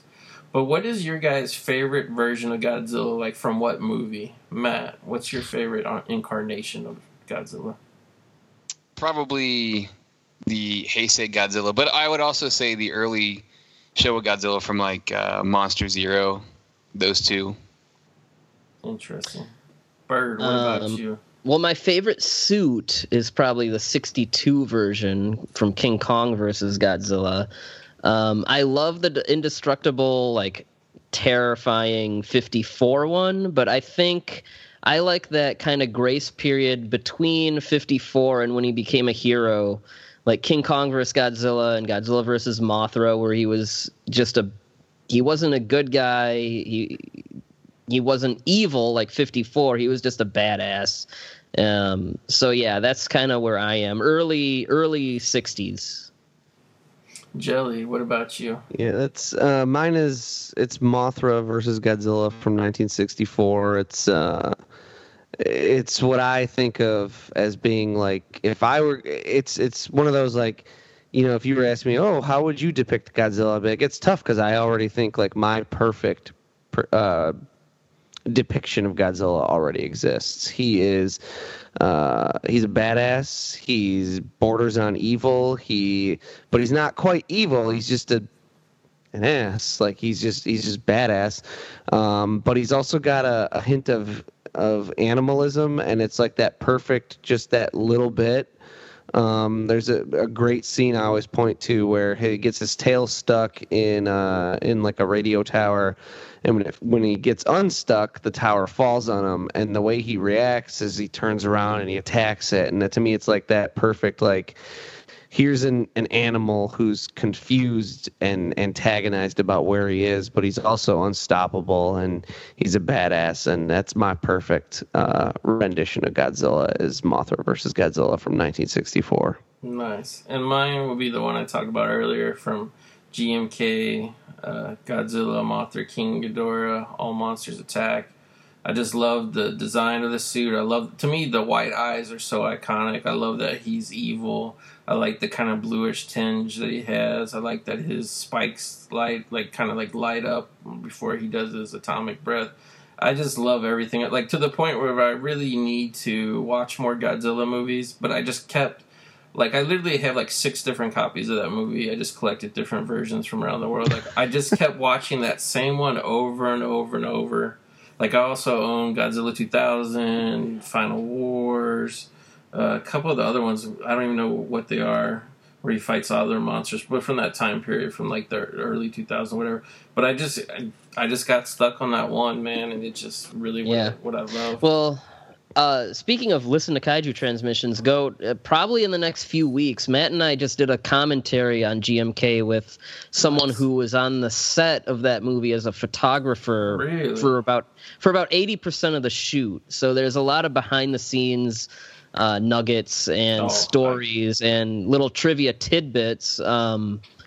So yeah, that's amazing. Yeah, that's one thing just for people, like when we say Kaiju Transmissions is like utmost one of the best type of podcasts for this, like literally it's not just Byrd and Matt sitting around talking about the movies and stuff, which I mean is cool, but they actually go out of their way because they go to conventions, they meet the people, they've done interviews. Just, I mean, they're getting you, if you want to know about that world, they're giving you the inside scoop that like really nobody else. Check us out. We've interviewed a lot of the suit actors. Matt interviewed Sonny Chiba in a Macy's dressing room. That's right. There's a lot of these kind of professional entertainment networks that make YouTube videos and podcasts and shit. That's not what Matt and Byrd are. They're just lifelong fans who just dedicated covering it, just out of the passion in their heart. They're not trying to exploit it for whatever, for clicks, for views, for downloads. They're really heartfelt fans, and that's why I would really, and plus Jelly's been on a handful of episodes. I mean, I don't know. I can't recommend it highly enough. And you did our Power Rangers one with us, too. I did. That was a lot of fun. And I just get a kick out of these things where I know people are doing it from like legitimate like lifelong passion for it, and that's why I highly recommend that. And even if you're not like super knowledgeable about it, like I still think there's a lot. I've listened to a bunch of episodes, and and even the ones where I didn't know exactly what they were talking about, like it still was interesting to me because it's like going down a rabbit hole. It's such a subculture, and there's so much history and everything behind it. And like that's why I know, like in America, like we don't think that there's like a huge Godzilla fan base, but there really is. Like you just don't see it every day, but it's really there. And like I would really encourage people, anybody who's into geeky stuff, anybody who's just into movie fandom and all, to check out that podcast. Because for the movie Grave, I was going to add a quick my 2 cents on it. For people who are like, oh, well, there's a million Godzilla podcasts out there. They do not just cover Godzilla. And so, like, if you're curious about, like, other things other than Godzilla, and I'm just saying, like, legitimately just curious. You don't have to be a fan. It'll be brought to your attention via that show. And that's we that's have one of my favorite things. I think the next thing we're putting out is our first Harryhausen episode, which people have asked us for Harryhausen content a lot. And for the movie Graveyard fans, I mean, pretty much a co-host on this show is Trev, and he's been on our show a lot. He's been on, yeah. So I mean, it's there's a lot to love about it, and I strongly recommend. But, by the way, for our listeners, Movie Graveyard listeners, we've been doing the episodes more regularly now for this year, and the downloads are up, so obviously we thank you. Obviously, there's a lot of people that have the passion for these older films and like to revisit the way we do, sit down and talk about it. So, yeah, thank you to all our listeners, obviously. And again, before we go, thank you, Matt. Thank you, Jelly. Thank you, Byrd, for doing this with me. And it was really Bird's idea. It's been a pleasure. Yeah, it was really your idea. This is the most fun I've ever had watching a movie I hate. and like in a weird way, I felt bad, like, pulling you guys back into that. But to me, especially this being a nostalgia-based podcast, like this was just a major. I mean, forget Godzilla, the world of Godzilla, just for modern movies, like this movie just had such a huge footprint. It's remarkable. You can't say it enough that the marketing campaign was unique, and it for as much as I do hate this movie, and as much as it ruined your life, and as much as it ruined my entire life, it does make me sad that we will never see a marketing campaign like this for any movie ever again. Never. I mean, people can say, "Oh, Marvel Infinity War is the biggest movie ever made," but you know what? No, not in this way. Not in the way, like, the entire culture, not just movie culture, the entire culture was wrapped up in this thing for months. I mean, it's just, Yo quiero Taco Bell. I mean, They got wrapped up in that, like. People don't understand the pre-internet movie stuff that happened, especially right around when this movie, because like the internet was still kind of in its infancy. Not everybody had it yet, and if you did, it was dial-up. So like, that's what this movie had going for it, and that's why the marketing campaign could be as massive as it was. Yeah, it's just truly amazing, and not all in a positive way either. Don't get me wrong, but I really think the movie industry as a whole learned its lesson from this movie. So we had to cover it. It's just too interesting not to. So, guys, again, thank you so much for doing this, for staying up half the night, especially to do it, because this movie is 8.5 hours long. Listeners, I hope if you were one of those people who saw this movie in 98 and hated it, I hope just listen to us exhaustively talk about all this shit that went on, give you guys the catharsis, and I hope it encourages somebody somewhere to go and watch more kaiju movies. So, guys, thanks a lot, listeners, and we'll see you next time on the Movie Graveyard. Thank you.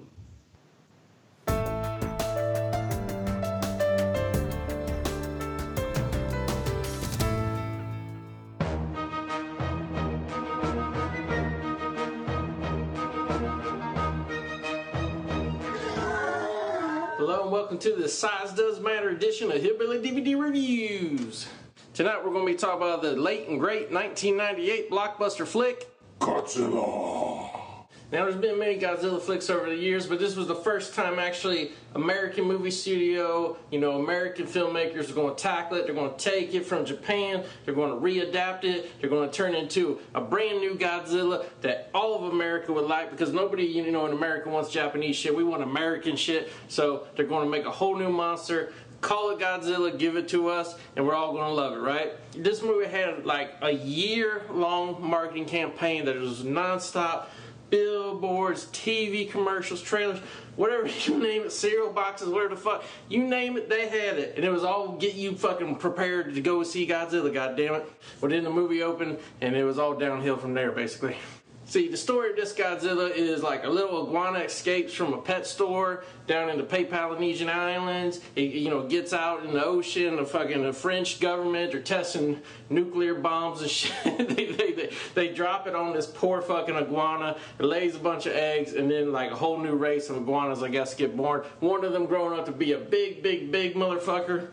Really doesn't make any sense. Kind of like Rob Zombie's Halloween remake. How all of a sudden, like this little tiny motherfucker grew up into like some 8-foot tall son of a bitch.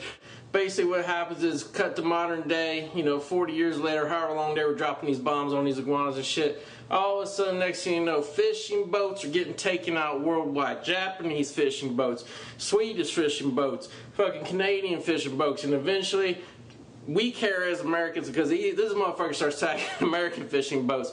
Why is he attacking only fishing boats? Because he wants to fish, goddammit. That's what this guy's, he's all about the fish. He's all about the pussy, you know what I mean? So basically, we start getting introduced to our American characters. The whole worldwide phenomenon of fucking fish eater is attracting all kinds of like attention and shit. We got Matthew Broderick. He was a worm scientist. He specializes in worms that have nuclear bombs dropped on him. He's in Chernobyl. Fucking, he don't care if he's going to get canceled. He knows there's worms there that have fucking been affected by radiation. He's going to dig them up, goddammit. Then, back in New York, we get Harry Shearer, who's a slimy ass, I don't know what, news anchor. And he's got this young girl working for him that he's just trying to fuck. He's like, you want to have a career, you got to go to fucking dinner with me, you got to go to bed with me, whatever you got to do. Like, come on, let's fuck. Turns out that girl that he's trying to fuck is actually the ex-girlfriend of the worm scientist, played by Matthew Broderick. Then, on top of this, we get the French motherfucker start showing up to where all the fishing boats, and played by, I always forget this fucking Jean Reno. Jean Reno, I love him, man. Fucking great from The Professional. And he's great in this flick, too. I mean, why wouldn't he be great? And then, if that ain't enough, we got more characters. We got a mayor played by a Roger Ebert celebrity impersonator, and his assistant, his aide, is named Siskel. So you got Siskel and Ebert.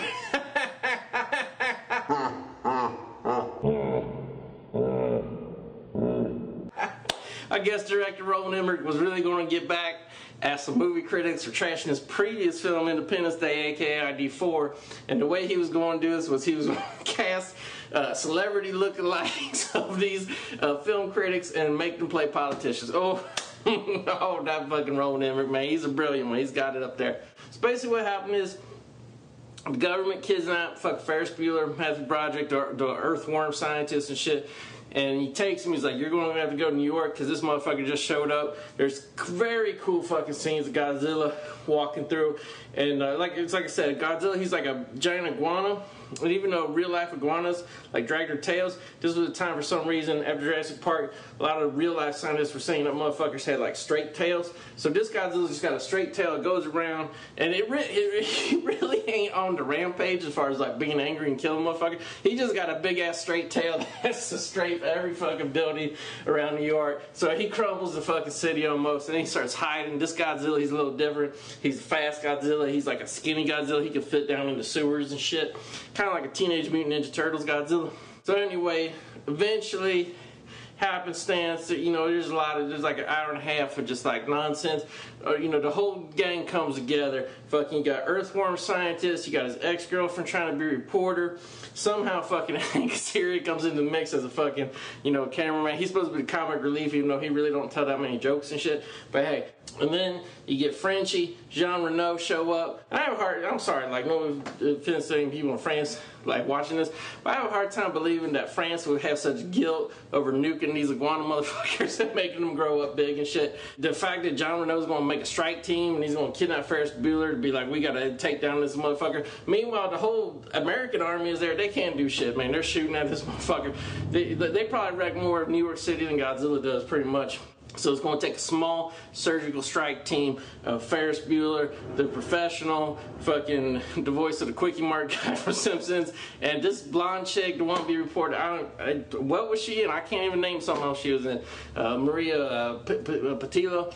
But she's there. She's along for the ride. Maybe this was supposed to be her star-making vehicle, and just it didn't work out because a lot of people hate this movie and shit. So long story short, they find out Godzilla is hiding in Madison Square Garden where the New York Knicks play. So they go there, we're going to fucking go in there, drop some bombs and shit. Like the army and shit, they don't know what's going on. Only this small group of people do. They got to outwit Godzilla.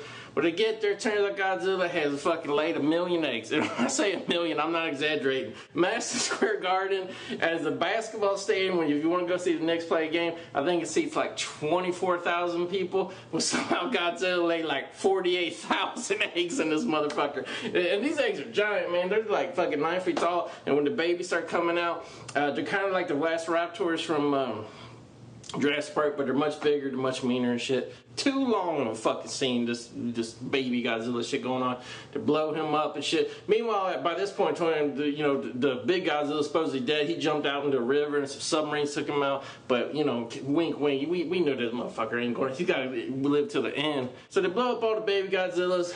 At this point, the movie's like 2 hours, 15 minutes. You're like, damn, this shit's long for a Godzilla movie, and it's like. Nope, some more. So Godzilla, turns out he really wasn't dead. And that's another thing, is Godzilla laid all these eggs, he had all these babies. So to me, this Godzilla is a woman, but they keep explaining what's the scientific bullshit over and over that no, it's really, I think they was afraid of pissing the fans off too much, being like, no, we can't turn him into a girl, so it's a guy, but somehow he lays eggs. Shit, that's a girl Godzilla. That's a female Godzilla right there.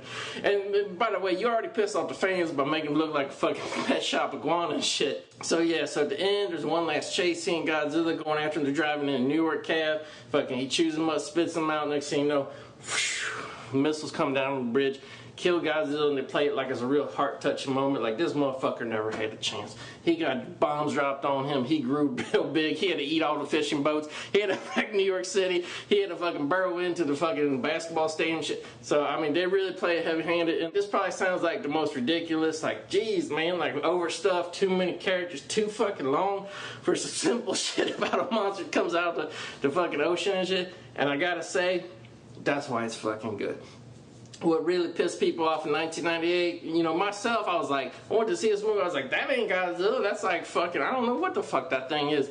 But 16 years have passed, whatever, there's a new Godzilla movie. If you really want to see a Godzilla, looks like Godzilla, I guess there's like 80 or 90 Japanese movies with a motherfucker in a rubber suit. So, I mean, like, to me, there ain't really no harm. They tried. It didn't go over with the public to make an American Godzilla. But as a movie, this movie's fucking fun, man. I had a lot of fun watching this shit. Like, it was pulse pounding. Only real complaints is it's too long, about 20 minutes too long. Like, especially that Velociraptor scene, that shit just went on way too long. And the effects, man, the effects it's weird. It's hard for me to explain. Some scenes, they're actually pretty fucking good.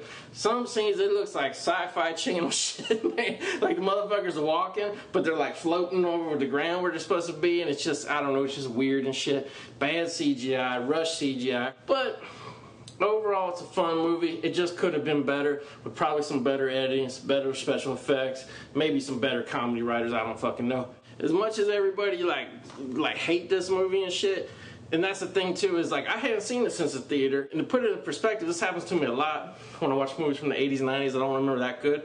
Watching now, it's like, damn, this movie's actually pretty good compared to shit I'm used to watching now. So anybody who's like just kicking this movie, hating this movie, whatever, and then going out to see Michael Bay Transformer movies, give me a fucking break. Rest for a while, alright? So Godzilla, watching again, yeah, it ain't the real Godzilla, but still a cool fucking giant creature, some good action scenes.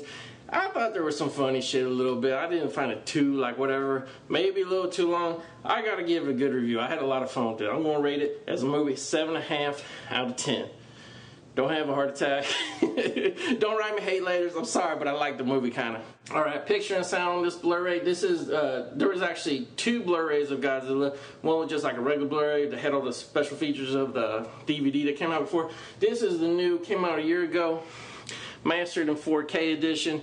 Basically what this is it's just remastered. You know, still regular 1080p Blu-ray shit, but they remaster it from a better quality master and shit. And also they took all the special features, so it's kind of, if you get this edition, it's kind of bad and it's kind of good. Took all the special features off so they can make more room for the picture and sound, make it really good. The bit rates are really high compared, and maybe that's why it looks so good. The movie looks fucking great, but you know, and there is a lot of like rainy nighttime scenes. This movie's famous, a lot of, I don't know, like somehow a dark rainstorm hit New York just right when Godzilla hit, and it's so they could hide some of the CGI and shit. So the night scenes, I mean, they look good, but it's really the daytime scenes that look bad. The only shit that really looks bad in this movie, and I think it was a stylistic choice of the director, was the French team with John Renauders. Like, they're doing a lot of little stakeouts, like in hotel rooms, hiding out and shit, smoking cigarettes, drinking coffee. And I think they was going for like a French, I don't know what. Like, those scenes are really hazy and like overly like grainy and stuff compared to the rest of the movie. So I think with those scenes, Roland Emmerich was going for, I don't know, a French, European film look and shit. But the rest of the movie, it's fucking good, you know, when they're walking around in the daytime and shit. The sound was fucking awesome, man. You know, the DTS HD master sound and shit. I gotta say, I mean, like, yeah, you expect all the, like, boom, boom, when the Godzilla's walking the street and the screams and shit be good, but really, like, it was just more the immersiveness of it, the rainstorms. They did a lot of, you know, surround sound activity with the rainstorm. I really felt, like, all cold and rainy when I was watching this shit, actually. So, yeah, picture and sound, man, the mastered in 4K edition ain't no joke. I could not imagine this thing looking any fucking better. Probably looks better than when you saw it in the theater in 1998 and hated the shit out of it. So, picture and sound, man, I got it rated super fucking high. I'm gonna go 9 out of 10. Alright, special features, because like I said, this is the mastered in 4K. It's kind of like the super bit edition that they had on DVD where they stripped all the shit out and make it better. No special features. No, they made a new menu when you turn it on. It shows like a CGI street, like getting, I don't know, it's like all stompled and shit, but I don't count that as special feature. There ain't no trailer, there ain't nothing, no special feature. Special features, sorry, gotta go 0 out of 10.